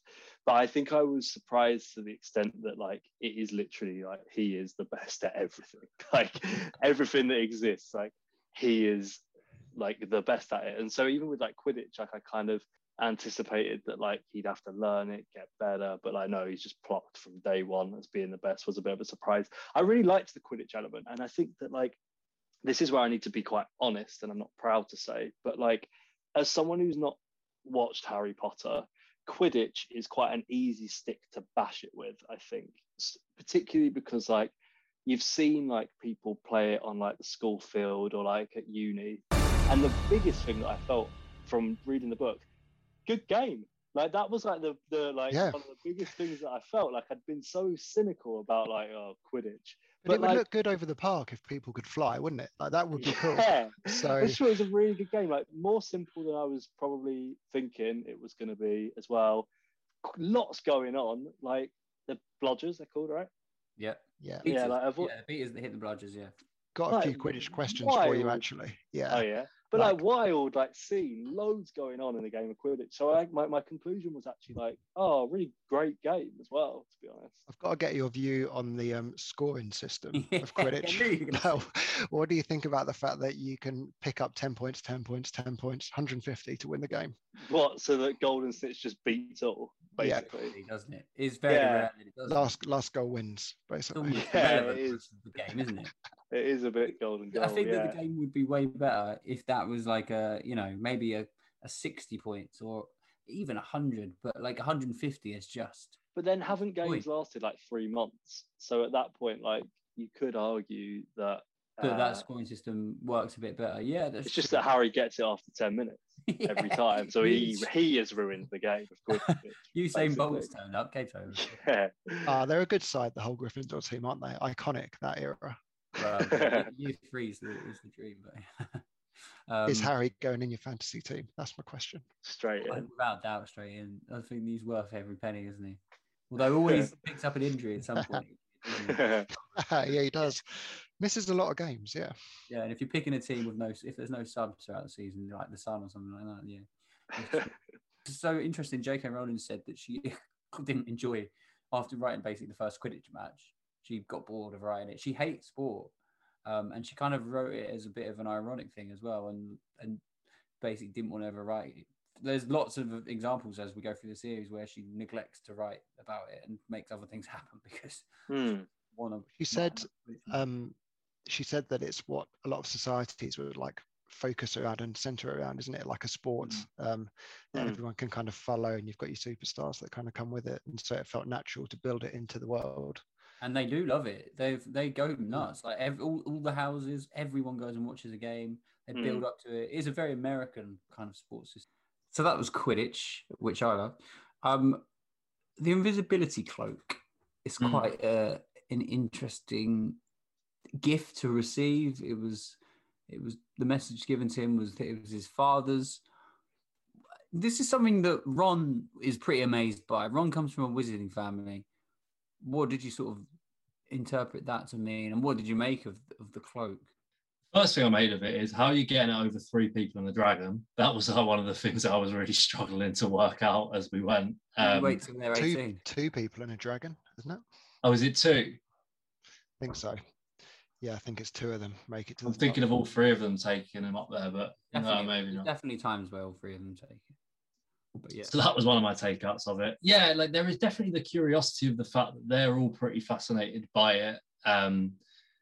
And they're all from Wizard World. Like that definitely does strike a little bit. And obviously the fact that it appears to have come from Dumbledore as well feels really significant in the sense that like it's obviously something grand and it's obviously been given as like a private exchange. and he's obviously been chosen to be the recipient of it, probably for certain reasons. So like I think that definitely also builds on this Harry and Dumbledore narrative as well, that like it's probably more than just that like he's being noble and good, like he's quite specifically being quite pointed towards this one child as well. He does all right out of gifts in the mail, doesn't he? Because he gets his Nimbus 2000 from Professor McGonagall and an invisibility cloak from Dumbledore. So he pretty much gets two like extraordinary magical gifts in his first year given to him by teachers. So and they all like, it's interesting, maybe I've just taken this a bit as read, but like they all obviously recognize his powers so early, or like as he enters the school. It's not like there's any, it feels like there's not much, there's no when discovery. You say powers though, do you mean all encompassing? Because we know that Hermione's brighter than him, she's smarter than him in every lesson. I think that they're intangible at this point of the book, and I think that that's related again, and I'm a bit broken record, but this idea of history and bloodline. And so I don't think that Harry needs to show his powers for people to believe them in the way that Hermione does. Hermione's so impressive by the things that she does, whereas there's just an assumed greatness with Harry, isn't there? And I think, I can understand what you mean, because Harry's the one that ultimately faces Voldemort, right? It's his nobility, it's bravery that takes him to that point. We see that when he's the last person to face, he's the person that faces Voldemort, not Hermione, who demonstrates incredible brain power with the potions conundrum. Yeah, I think the book sets out so much stalled by this idea of there's so much more than just book smart, isn't there? And Hermione says that to him herself. Let's just run through a couple of other quick things. The Mirror of Erised, which we touched on. This is Rowling sort of flexing a little bit, showing her creative juice, spark, whatever. I don't know what I'm looking for here is here. But she puts in this incredible magical object, and then it reoccurs again at the end. It's like it's beautifully sort of crafted into the story. Yeah, I really love this part of the story. Like I think that it's definitely, as you said, like it's a real stretching of what is already a very like diversely creative world. It's like a real at the hard end of that, isn't it? I think that like the different perspectives that different characters also take from it.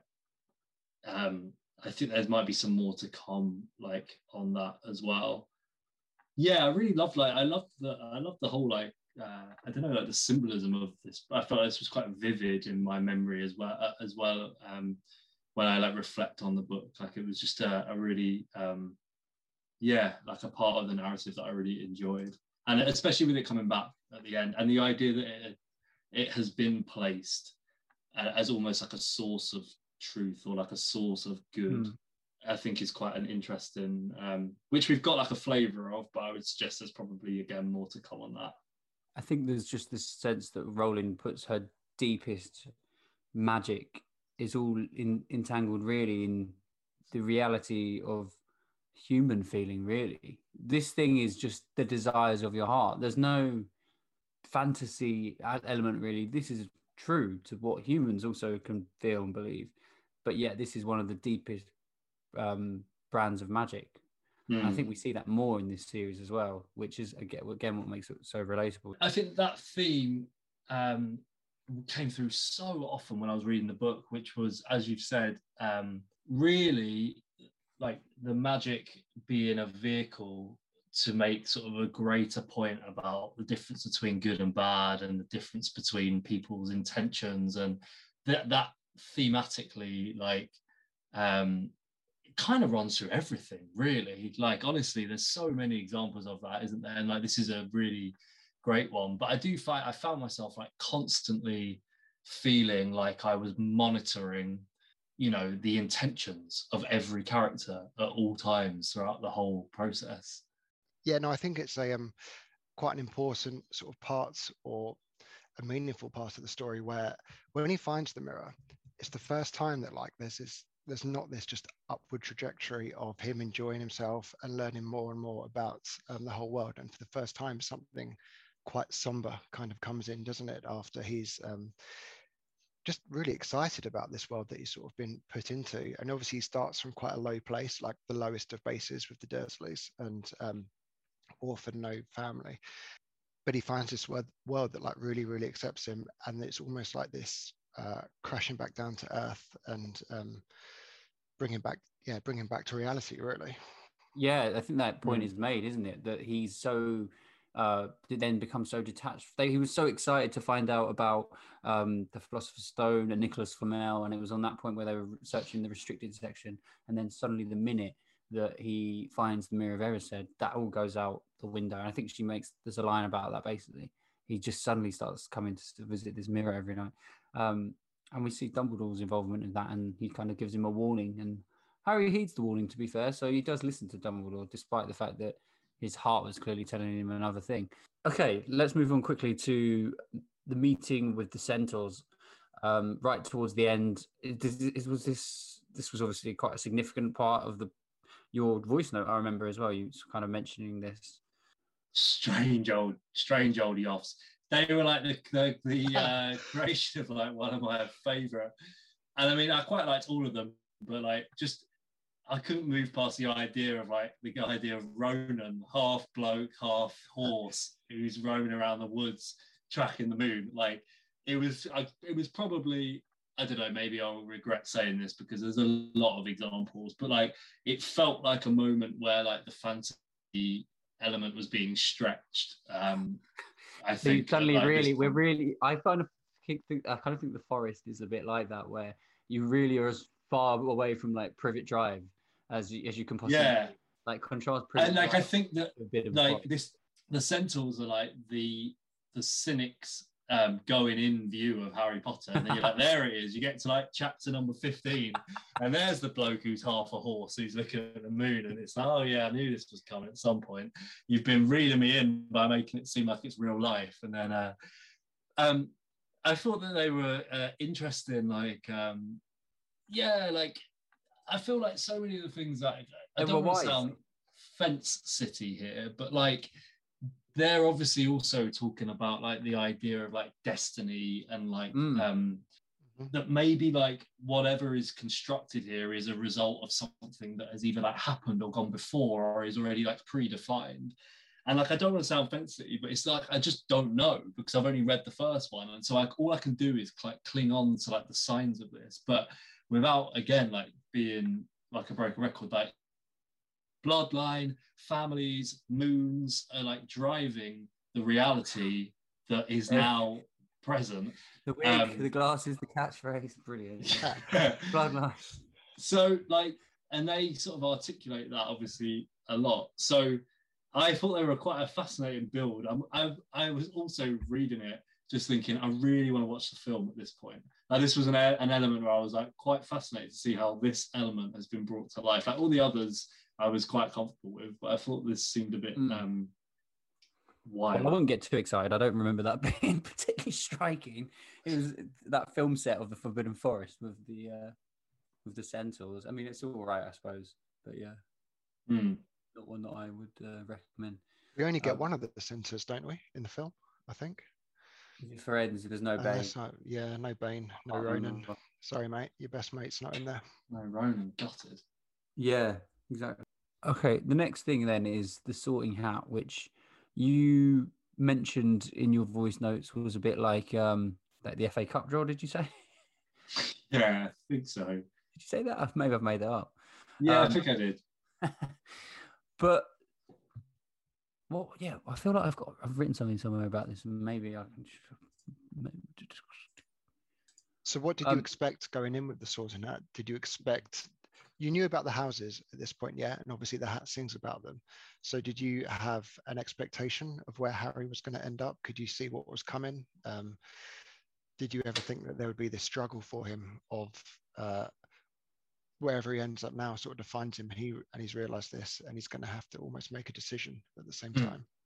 So, well, I think I knew that Harry was Gryffindor before I started reading the book. So like I think like I was aware that Harry would be Gryffindor and Draco would be Slytherin. So none of the outcomes were surprising to me, but I was probably surprised by like the extent of, particularly in Harry's case, of it being very torn, which I'm sure is of relevance. And yeah, so what do you make of that relevance then? What is your early theory? It could be wildly wrong. We don't mind. You want me to like say We'd love it to be prediction, wrong, don't you? actually. Yeah. Yeah, you would absolutely love it. You can tell that I'm so nervous about making a prediction because I'll just be never. I mean, yeah. Look, you wouldn't necessarily vocalize it, but you're on a podcast, so you have to now. Come on, mate. Slytherin away. Tough place to go. What do you think? So I reckon.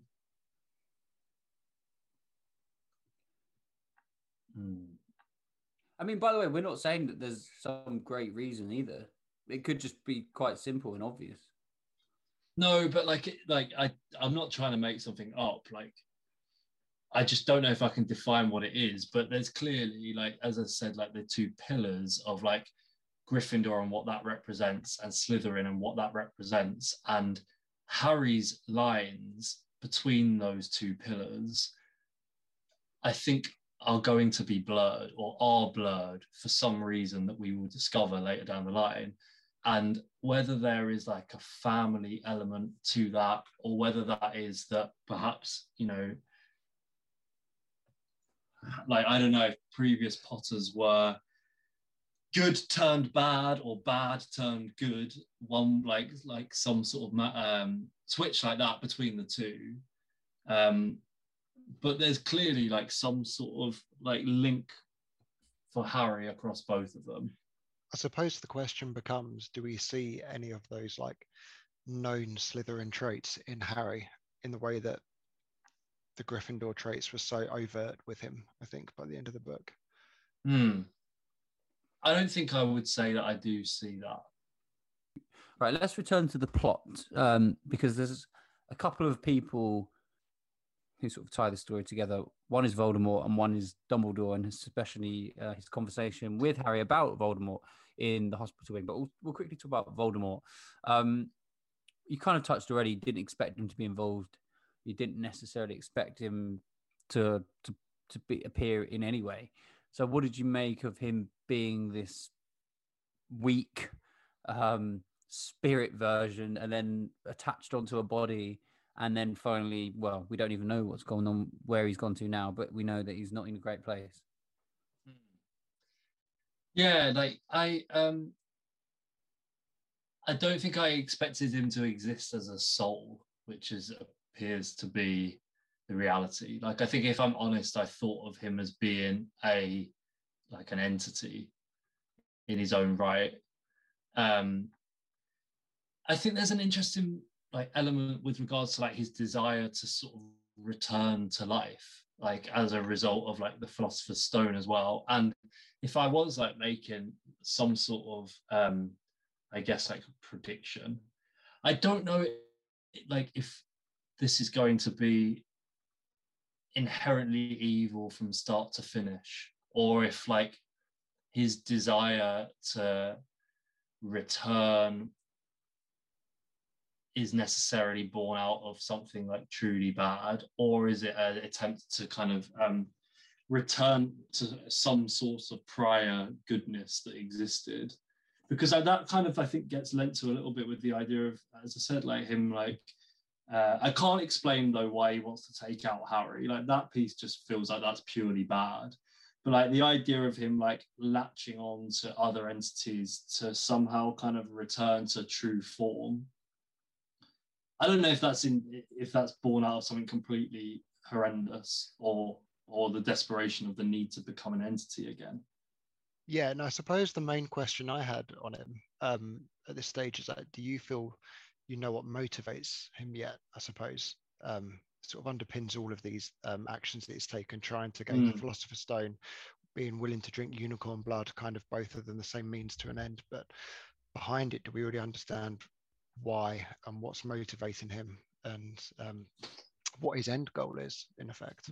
Not really, but I think that this idea of like somehow returning to either what he was or somehow to life is kind of what I see him striving towards. Like that he needs those things to be able to do whatever it is that he wants to do. And I think that like the dark end of that is like he needs them so that he can then exert his power. Or perhaps the softer end is that he needs those things so that he can, as I said, like return to either a human form, because perhaps he's driven by something good, but he needs to be in that form in order to deliver it. I don't know, like fully. And what did you think of his so Voldemort's kind of status in the magical world? I mean, at the moment he's not even really a being, but he's still spoken about in hushed tones, isn't he? People not prepared to say his name. What do you think about the standing that he has in people's psyche and people's minds? I feel like his position is that he has wronged everyone. Like I think like the psyche is that he is portrayed as being inherently evil, like by everybody. I think the question is that the case, or is he misunderstood? Am I right to say that Dumbledore does use his name in the way that Hagrid does, and he encourages the use of the name when everyone else ignores it? That. He says that to Harry in the hospital wing. Yeah. Fear of a name only increases fear of a thing itself, which is a line that is then used by Hermione in the films, which is just baffling, truly baffling. But we'll come to that on another podcast. But yeah, it's quite an important detail, really. And Harry used that, being told that, then calls him Voldemort. So it must be so hard for you to talk. This is definitely linked to how I was talking at the start of this pod. Like, question around Voldemort is so difficult because the door is now open to me.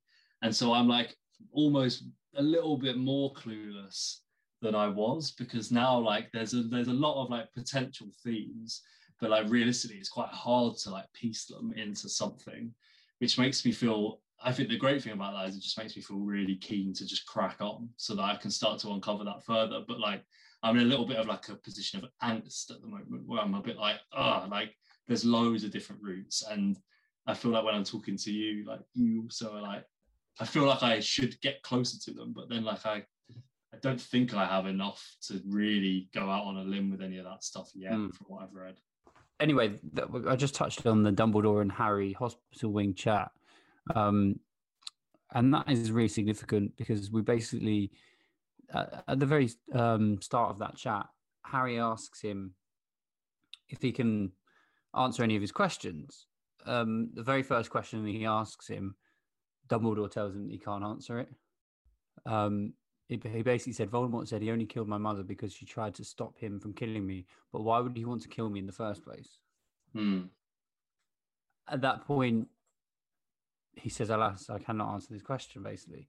What are your thoughts on that? Why is he not answering him?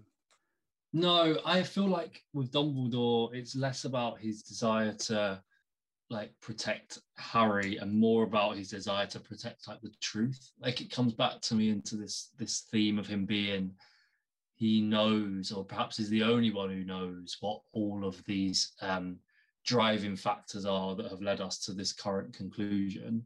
And so he is pretty non-committal and he is relatively balanced with all of these things.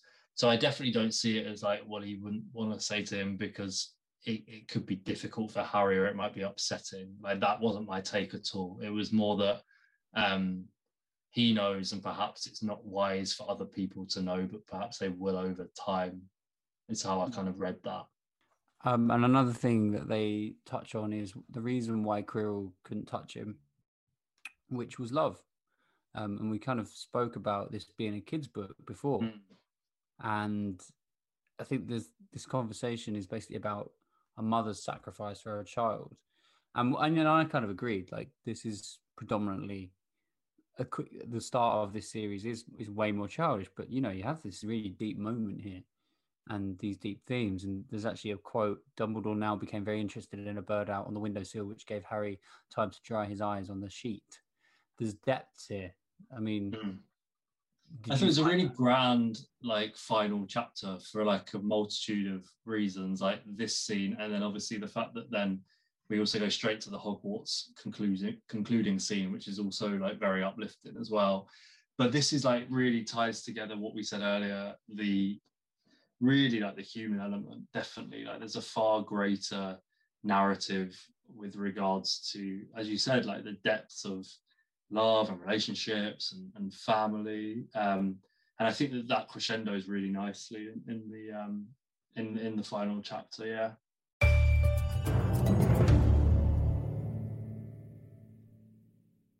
Right, let's quickly do your quickfire takes, which we sort of have taken from your chapter reviews and pre-pod.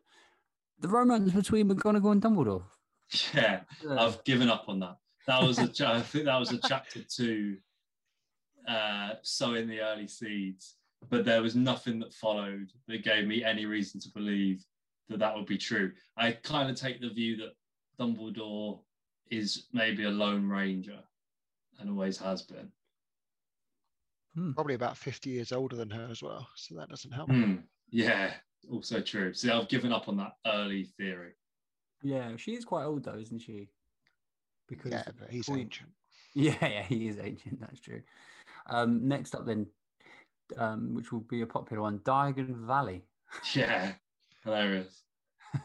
Yeah, is that not a lot I can say about that, really? Who's your Zuckerberg? Ollivander over there.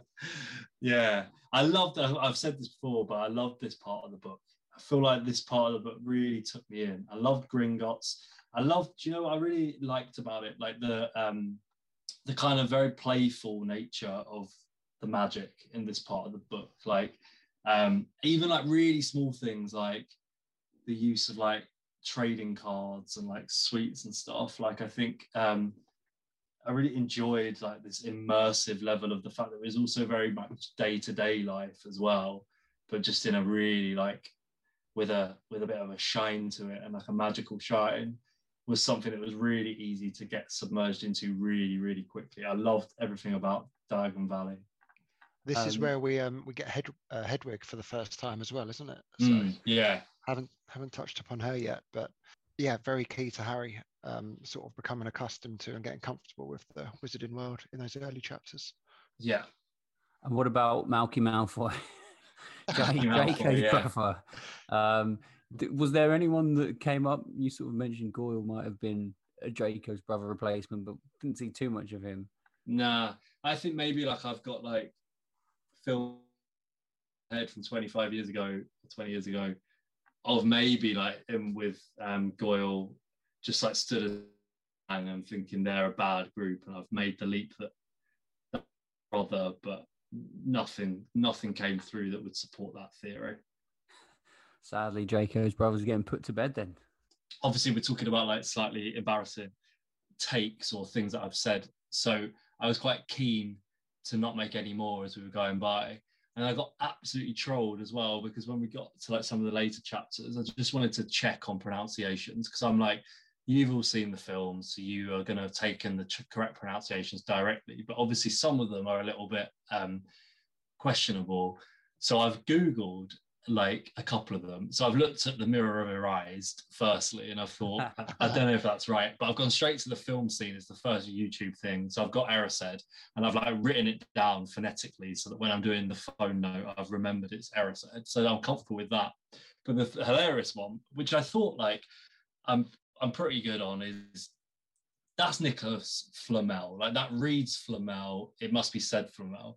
So I Google this, and the first thing that comes up is how to say the name. And it's an American YouTube video that literally says Nicholas Flamel. And I'm like, right, I've been completely trolled. So I'm like, oh, it's Flamel. Then I go and see the film clip just to double check. And then Hermione's saying Flamel. And I'm like, there's this top YouTube video called How to Say Nicholas Flamel, saying Flamel. And I was very relieved that I didn't. Yeah, but they call it the Sorcerer's Stone, don't they? So yeah, I've got it all wrong. Not getting it right anyway. Well, I would love for you in future to not check the pronunciations, just so we can hear you make a tit of yourself. So yeah, I'm sure you would. I mean, Erised, I think it would have been fair if I'd got that wrong. Especially when I remember reading a lot of these as kids, I got like Hermione's name wrong. I was calling her Hermione, even though there's obviously a descriptive. There's a scene where a character asks her how to pronounce her name, nearly said who it was, in a later book, which J.K. Rowling uses as an opportunity to explain, to say how you to say her name. But yeah, it wasn't until the films came out that I worked it out. So, okay, now we come on to some of the world building questions, which is all about the world itself. What was your favourite lesson? The one that's most vivid in my mind is definitely potions, but I think that's because there's more to it than just being a lesson in the book, as in it's like that becomes a vehicle for the plot as well with Snape, doesn't it? I'll be honest, I've kind of forgotten some of the others though. Defense against the dark arts, although that was taught by Quirrell, so I don't know if you got much of a flavour for it. Transfiguration, charms. They're your big ones, aren't they? I don't know if there's that much coverage of them. History of Magic would be of what the lessons. Yeah, I can't remember reading. I know they would go into lessons, but I don't remember really like. I do think that that's possibly a thing, isn't it? In the book one, you don't quite get loads of depth on the lessons. There's plenty more to come. What was your view on the whole world? You touched upon it a little bit there with Diagon Valley and some of the like things like trading cards. They seem to get all the collectible cards and all the elements that kind of come with that. My view on it was always that it seems like a really ye old world and it's almost like view of witches and wizards that we'd have had. So I think witch as being quite a like non-progressive word, and the idea of like cauldrons and pointy hats, and it's kind of all in there, but it's not what's the word I'm looking for? It doesn't kind of denigrate it or point it out to be I associate that with like bad, I think. Yeah. It's not that at all, is it? Witch and wizard is of like an equal standing, but in my head, a witch is a bad thing, a wizard is a good thing.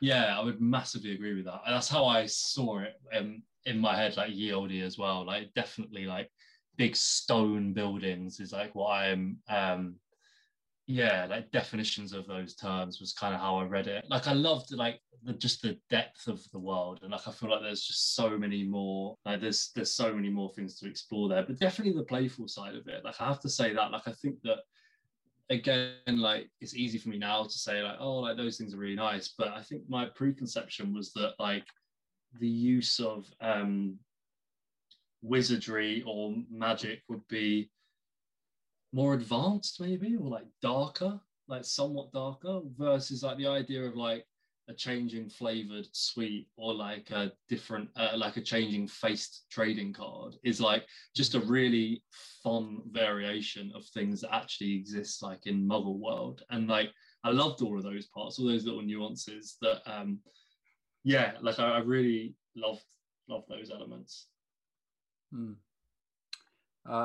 There's so much more world building to come, and I think one of the great things about it is that she built a world, and not all of it even goes into the books. So there's so much more details to come on, like website she's got Pottermore, and she sort of has been asked so many questions about the characters and what came before them, and so there's so much more in this universe outside of these books. Yeah, it's going to take me so long. This is like the other thing that I realized, like to get to that level of that immersion, there's a long way to go. Well, there's a few other good podcasts out there that will give you all that. So again, was it surprising to see him, never wane at all? Like the glory of Slytherin, which was sort of suggested to him, was never something that he was tempted by at all, was it? He was always this strong, loyal Gryffindor, and something we haven't touched upon yet, and I don't know what order we should have touched upon this, but just all of the like challenges they went through in order to get to Harry being in front of Quirrell right at the end. So obviously they go through the trapdoor, don't they? Past Fluffy, through the Devil's Snare, through the room with like the flying keys, the potions, wizard's chest. We haven't touched upon any of this yet. Did you enjoy like the actual? Because that's like a lot of magic really come to life as well, isn't there? In those sort of couple of chapters, and the challenges that they have to kind of overcome is really underage wizards in effect as 11-year-olds, 12-year-olds. Do you remember playing it on the PlayStation when it's the last level? Yeah, it really felt like that. It did feel very video gamey, or like a really magical version of the Crystal Maze, like something like that. I really like that whole scene. I think was just so gripping, though. To be honest, so for like a first read, I'm not even sure that like first read I was like reflecting on the sort of magic that was taking place, because I think you're so at that moment like waiting to see if they make it through the other side, or like what is coming next, or how they overcome. You're almost waiting to get to Quirrell at that point. Well, Snape. Yeah, I think you're really urging it forward at that point, and like you're also like you're wanting to like immerse in the barriers and how they're overcoming them, but also like get them out of the way as well. Like I remember feeling like I want to know where this concludes. So that was just a completely gripping part of the plot for sure. Mm-hmm. Well, that sort of takes us into the conclusions where we can talk about Harry a bit more. One of the things we already talked about was his nobility and his power, which you were kind of surprised by. So another thing in the pre-pod that you mentioned was that his powers might be a burden, and he'd kind of have to learn how to handle them. I don't think his personality wanes. I think my preconception with regards to the strength of his powers, maybe there was a small element of me which was wondering, is he going to misuse them? But I actually think it was more born out of, is he not going to be able to control them or manage them? And I really actually thought that was going to be more of a common theme early doors, like even in like the snake scene, like with the Dursleys right at the start, where there feels like there's an element of a slight lack of control of his powers at that point. And I think that like I was really feeling that theme was going to become more and more, where actually he wasn't so much in control of these powers and they were creating challenges because of that. But I actually think that doesn't really hold so true, and really he is pretty refined in terms of as and when he does use those powers. My perception of him as a character at this point is definitely never waning against principle, and you know, being lured into anything other than what he believes to be the right thing at this stage. One of your negative preconceptions or fears was that the early part of the series was a children's book and wouldn't grip you. Has that been the case at all? Do you think that it was still written as a children's book, and to what extent? Yeah, I think a bit of both on this. It was definitely gripping, so that there definitely wasn't an element of me which was like, this is too slow. I think that depends a little bit on how much you want it to be as well. And like I really tried to remain open-minded to it, and I think that honestly the pace is pretty quick, certainly in the latter half of the book, and I'm sure it will get quicker.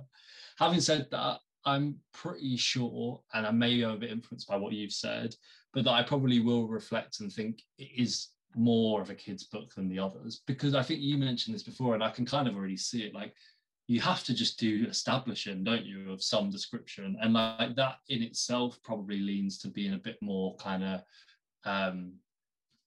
basic, if you want to call it that, or kids book. But I think in this instance, if it's the first time you've read it, I don't think that comes at the sacrifice of it being gripping, because I think learning the world is quite gripping in itself. So you're maybe not being pulled in by, you know, massive plots and rivalries and fights or whatever it may be that maybe came later. But it's quite interesting, as I said, that like I found even all like the Diagon Alley place to be really gripping, because at that point you're just immersing, and that's also really, I found that really rewarding as well. You've got sort of three parts, haven't you, really, of like world setting, character introduction, then rattling through the like actual plot at the end almost. Yeah, there's not really a lot of time to sort of stop and take a breath. All right, well, let's get your closing thoughts then on the series ahead, really.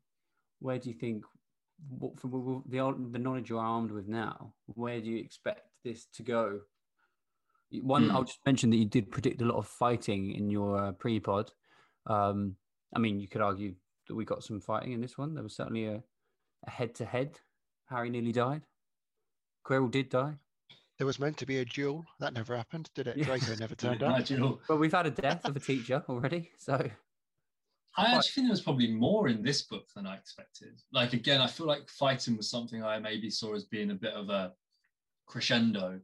So, like, I think, and by that, I mean, like, in a far, far further down, I still thought that probably this book would be Welcome to Hogwarts, really, like, would be the conclusion. So, to have, like, a dead teacher is, you know, a decent amount of fighting early doors, but definitely more to come, because there's too many like seeds sown of rivalry at this point. And even though I can't necessarily define how those rivalries will manifest, and even necessarily who is against who, there's just too many agendas. Like, there's too many people right now who have got an agenda for some reason or another that may not be defined. But across like Snape, Voldemort, Quirrell, Harry, they're all fighting for something, which can only lead to later. Order of the Phoenix is going to be a bloodbath, I reckon. By the time we get to that, I reckon it'll go on heat very soon. Great. All right. Well, look forward to it. You're obviously very excited to get into book 2.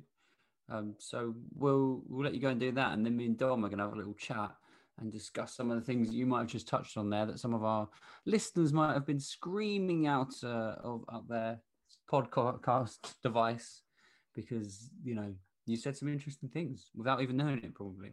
So we're going to. You know what? I've realised I can't listen to this podcast until I finish all the books, can I? No, that is true. Well, I might put a little spoiler warning in there, but for you mainly, don't listen to this section. You can only listen to the bits that you're involved in. Surely no one who's not listened to Harry Potter is going to listen to this either. Yeah, so the spoilers are exclusively for me at this point. Great. I mean, there might be the odd person that does the read along with you. Depends how big it gets, doesn't it?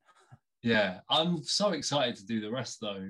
And like I don't know if it's come through like maybe in some of this like analysis, but like I'm a little bit like I feel unsettled as a result of reading the first book, which is a really unexpected feeling. I didn't expect that I would be like, well, now I'm the expert of Harry Potter, but now I'm just like, there's so many things like, and I want to be able to be like, I think this is going to happen or that's going to happen, but like, there's too much going on. There's too many layers and there's too many potential routes that like that's.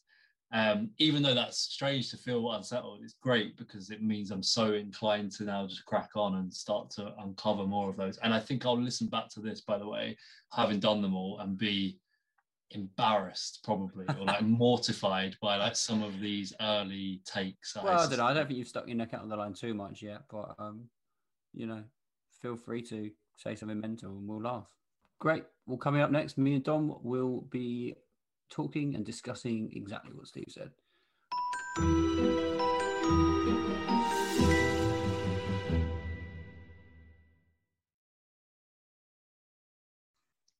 Well, that was an interesting listen. Lots to talk about there, Dom. Lots to discuss. I think like we should just kind of go through in order what the kind of stuff that he talked about.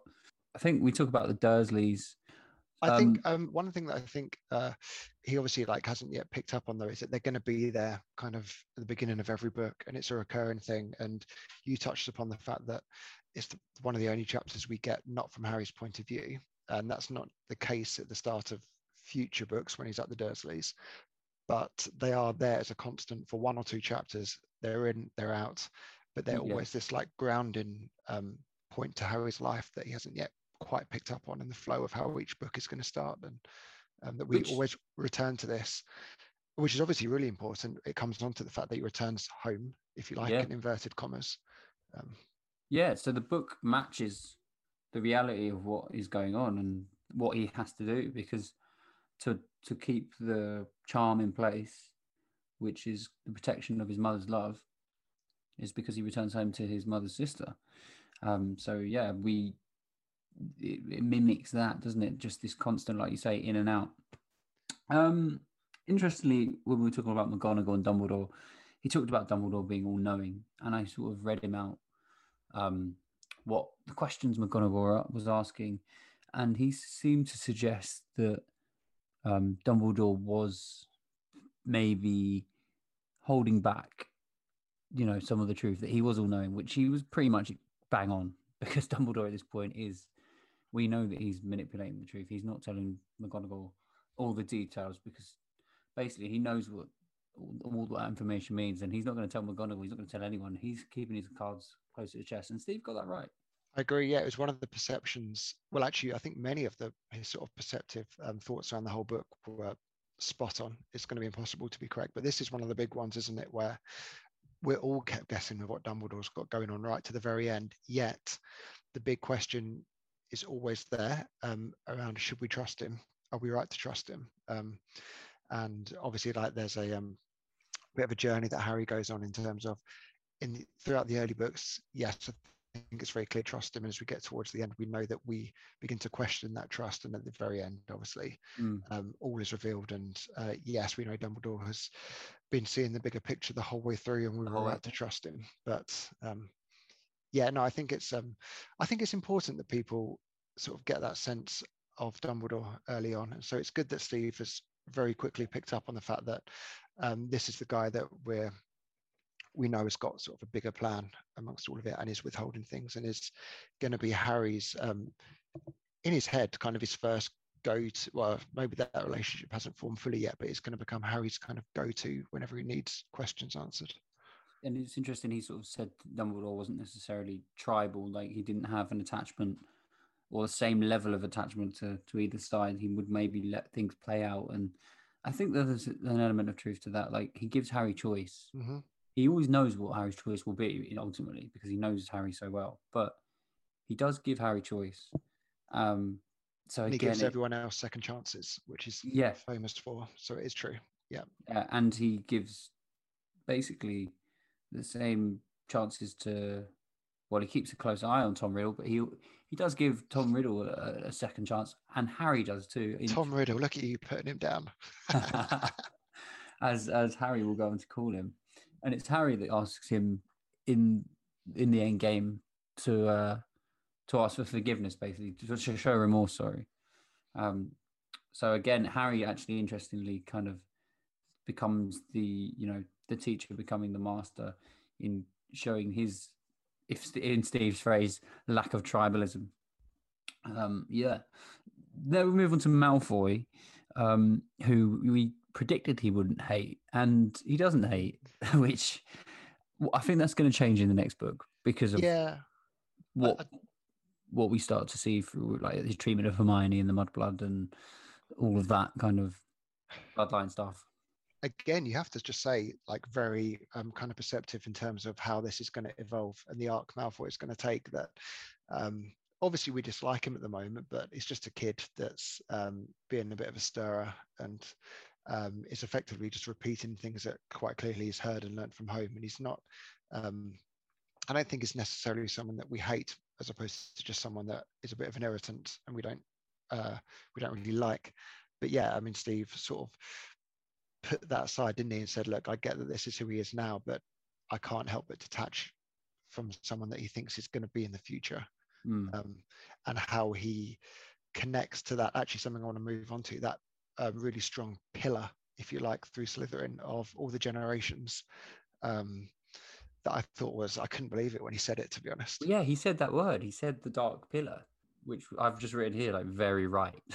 Yeah, I've put spot on. Yeah. And that's sort of why he thinks that Malfoy will get progressively darker as it goes on, because of that. And that's so true. Although he's not the heir of Slytherin, which is what obviously Voldemort is. But yeah, he does have that family and that bloodline. Steve did talk about bloodline a lot, but I think slightly confused. He kind of was talking about it with Harry.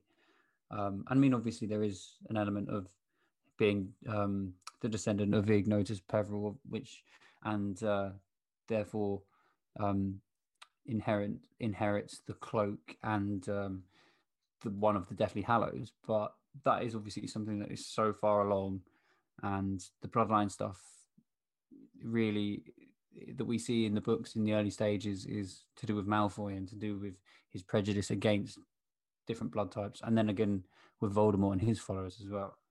Yeah, I think he's picked up on it as a theme quite well. I think it's quite a hard theme not to pick up on, I suppose, at times. And actually, with the next book, Chamber of Secrets, it really comes into its own, doesn't it? That kind of social divide that is the driver of pretty much all decisions between good and evil. That sort of is there as a constant throughout the whole series. But yeah, you're right. I think it's in terms of family, he was sort of getting a little bit crossover in terms of where's the big plot twist in terms of who is Harry related to, as opposed to it just being a bit of a social divide and construct. Yeah. Right. The next thing that I picked up on, he was talking about empathy with Neville, and I thought that was like his own little foreshadowing, because there's so much greater empathy with Neville to come. Like obviously when he's in the hospital in St. Mungo's in Order of the Phoenix, there's not a point in the series where you couldn't have greater empathy with a character. So yeah, almost it's Steve's own foreshadowing of the character of Neville. But I'm sure he's just a character that you empathise with because you ultimately feel sorry for him a lot in the early books. Yeah, I don't think we're given too much into what Neville's going to become. I know he stands up to them at the end as they're sneaking out to the trapdoor, and that feels like a really nice sort of tying up of who Neville has grown, or how Neville has tried to grow over the first book. But I don't think we necessarily get the clues from JK about who he's going to be by the end of book 7, and the storyline that he sort of takes throughout the middle of the series in terms of his family at St. Mungo's and how close he was to being to be the chosen one. There was I mentioned to Steve about what Hagrid said, and asked him if he trusted it, which is Hagrid saying, "Some to say he died. Codswallop, in my opinion, don't know if he had enough human left in him to die." This is ultimately a massive Horcrux clue that obviously Steve's not going to spot at this moment, but there's a few of these, isn't there, throughout this book? And we were talking about how rich this book is for all of these little clues, and not just clues, just nice little names like Sirius Black and Deadlift everywhere. Yeah, I mean, I've got a whole list of these, like the Horcrux clue, talking to snakes, chapter 2. Yeah, that's in there, isn't it? That's that obviously feels relatively inconsequential because it's about him discovering who he is more than the actual meaning of who he is within that world. It's about connecting yourself to the world as opposed to your relationship within the world. I think there's actually a little line she uses where she says hist at Ron, which is in the Mirror of Erised exchange when they get a bit ratty with each other because they want to fight over who gets in front of it. You could argue that could more of just be rather than a Horcrux coup, but someone who else hisses Voldemort. It was a moment of Harry's sort of anger, and it's not something we expect to see from him. But I would say probably not a coincidence, though. We shouldn't we should give the benefit of the doubt, I think, in a few of those, because there's so many examples of where it happens that not quite the coincidence we think it is. But loads of names that pop up really early on, and things that some of them are like central to the plot of Horcruxes that you just mentioned there, but some of them just things that appear in the first book that don't come back for a while. Mrs. Fig knocking around in the first couple of chapters. Bezos and Wolfbane in that first potions lesson. And these are the kind of things I don't want to say around Steve, because you don't want to draw attention to it as a potential no, you don't. future plot, even though they're not the critical things. You just want to let him discover this sort of stuff on his own, and that it was there planted from the beginning the whole way through. I should have probably made a note on it, but there's definitely an ingredient in something in the potions which is a link to Lily. Yes. Which I can't remember what it is, but you're right. But that exists. And just a few more little Horcrux clues for ends, explaining that surviving on unicorn blood leaves a half-life, a cursed life. Well, we know that it is exactly what a Horcrux is. It's like a half-life. It's a split life, more than half, 7 times 7. And then they could be anywhere. And then also a great quote, which was, "To the well-organized mind, death is but the next great adventure." Twin cause. We've got the Scar hurting. They both fall into that category as well at the same time. Like the Ollivander scene was really hard to discuss and ask Steve his thoughts on without drawing his attention to something imperative and vital through the middle of that. I think you just have to let it wash over, I think, to a point. Yeah, exactly. You can't go pressing. And I think even just mentioning some of these things could set alarm bells ringing, but there's so much that we're talking about that I wouldn't have thought it does too much. We spoke to him about the chat with Dumbledore in the hospital wing, where Dumbledore tells Harry he will answer all his questions but won't lie. But he does lie. He flat out lies because he says Professor Snape couldn't bear being in your father's debt. I do believe he worked so hard to protect you this year because he felt that it would make him and your father even, and then he could go back to hating your father's memory in peace, which there might be some small half-truth, but we know that that's not the reason why he was protecting him. It's because of Lily. So Dumbledore has no issues. He's the all-knowing. He is concealing the truth. And he did say to Harry, I'm not going to lie, but he did. He did lie. We have to get all the way to the end of book 7 pretty much before we know that that is a lie. Yeah. So we're a long way from that yet. Yeah, absolutely. A few more little things then that Steve mentioned. He said Ron's hard to place. I thought that was interesting because we know that the Harry Potter community of readers, Ron is quite a divisive character. Like, I ultimately do like Ron, but know he's flawed, and he's certainly more flawed than our other favourites. And I think it's interesting because I would say if we're talking about good and bad books for Ron, number one's probably one of his best books. So if Steve thinks he's got issues with him now, wait till you see him thinking in of what's Yule Ball. coming up. The Goblet of Fire. Goblet of Fire is that's a bad terrible look. book for That's a Ron. bad look for Ron. Tough look for my guy. Yeah. I even think in Azkaban there's a bad look for Ron when he's him and Hermione obviously fall out, don't they, over Scabbers and Crookshanks, and then we've got the old Lavender Browns. Book 6. Yeah, book 2 is probably not the worst look for him. Book 2 is another good one. He's kind of. But then hard to place, in terms of how he can react. But in terms of his and Harry's friendship, there's only really the one blip in Goblet of Fire, isn't there? And they're sort of the loyalty is never kind of questioned throughout, is it? At any point, just is he like a particularly sensitive guy that's good at dealing with and making sense of the world around him? I suppose. Well, you say that there is a massive blip in Hallows as well, obviously, when he runs off. Oh, the blip. Yeah, of course. Well, he comes back. He's fine. Yeah, we got a foreshadowing of that in book 4. He does it twice. He does do it twice. Yeah. And Snape, he talks about him being deeply complex. I don't know. It's hard to know how much of this has been informed. Like, he can tell, I think, what he knows about the casting of someone like Alan Rickman. It doesn't take a genius to work out that Snape is a complex character, and there's a lot going on. I think it's interesting that he's pinned his. I feel like you would realize that he's going to be good or evil. I think you would probably realize that that's a thing, and he might have overthought it, and he's just gone with I think he's going to go through the whole series now, telling us that he's evil. And it's going to be so beautiful at the end when he thinks he's got it, and then it comes back at the end. Oh, it's going to be great. It's the one thing, it's probably the thing that you don't want to spoil for someone, isn't it? Yeah. It's the one, as much as like you're there biting your tongue, trying to give hints and bits of information, it's the one thing that you just can't touch. You can't risk going anywhere near and having it spoiled in any way, because that is the true gratification, I think, that comes from the whole of the series, pretty much. And I just thought that he might overthink it so much that he accidentally stumbled upon what would correctly happen. And the beauty of him is that the point is that you're neither only good or only evil, surely. Well, exactly. You're right. Right. I know, like, at the very end, there are binary decisions which obviously have us all place him as a good guy in the end, but does that excuse being a dick for 7 years to Harry? No, I'm not sure it does. Yeah, exactly. He's certainly got his flaws, and there'll be something that we kind of discuss throughout the books as we get further in. But we can sort of say that it's a good book for him. He saves Harry's life. He's up. He's up at this point. He's up right now. Save a few.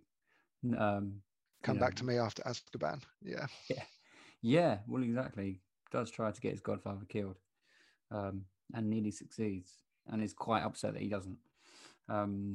So yeah, and then also just talking about the analysis of Voldemort. Well, one thing I picked up on, two things. One was stunning, actually. One, he actually said it's about Voldemort existing as a soul, and so I think he got very close to a word. Well, the word there, didn't he? About obviously souls that are the central piece around how Horcruxes exist.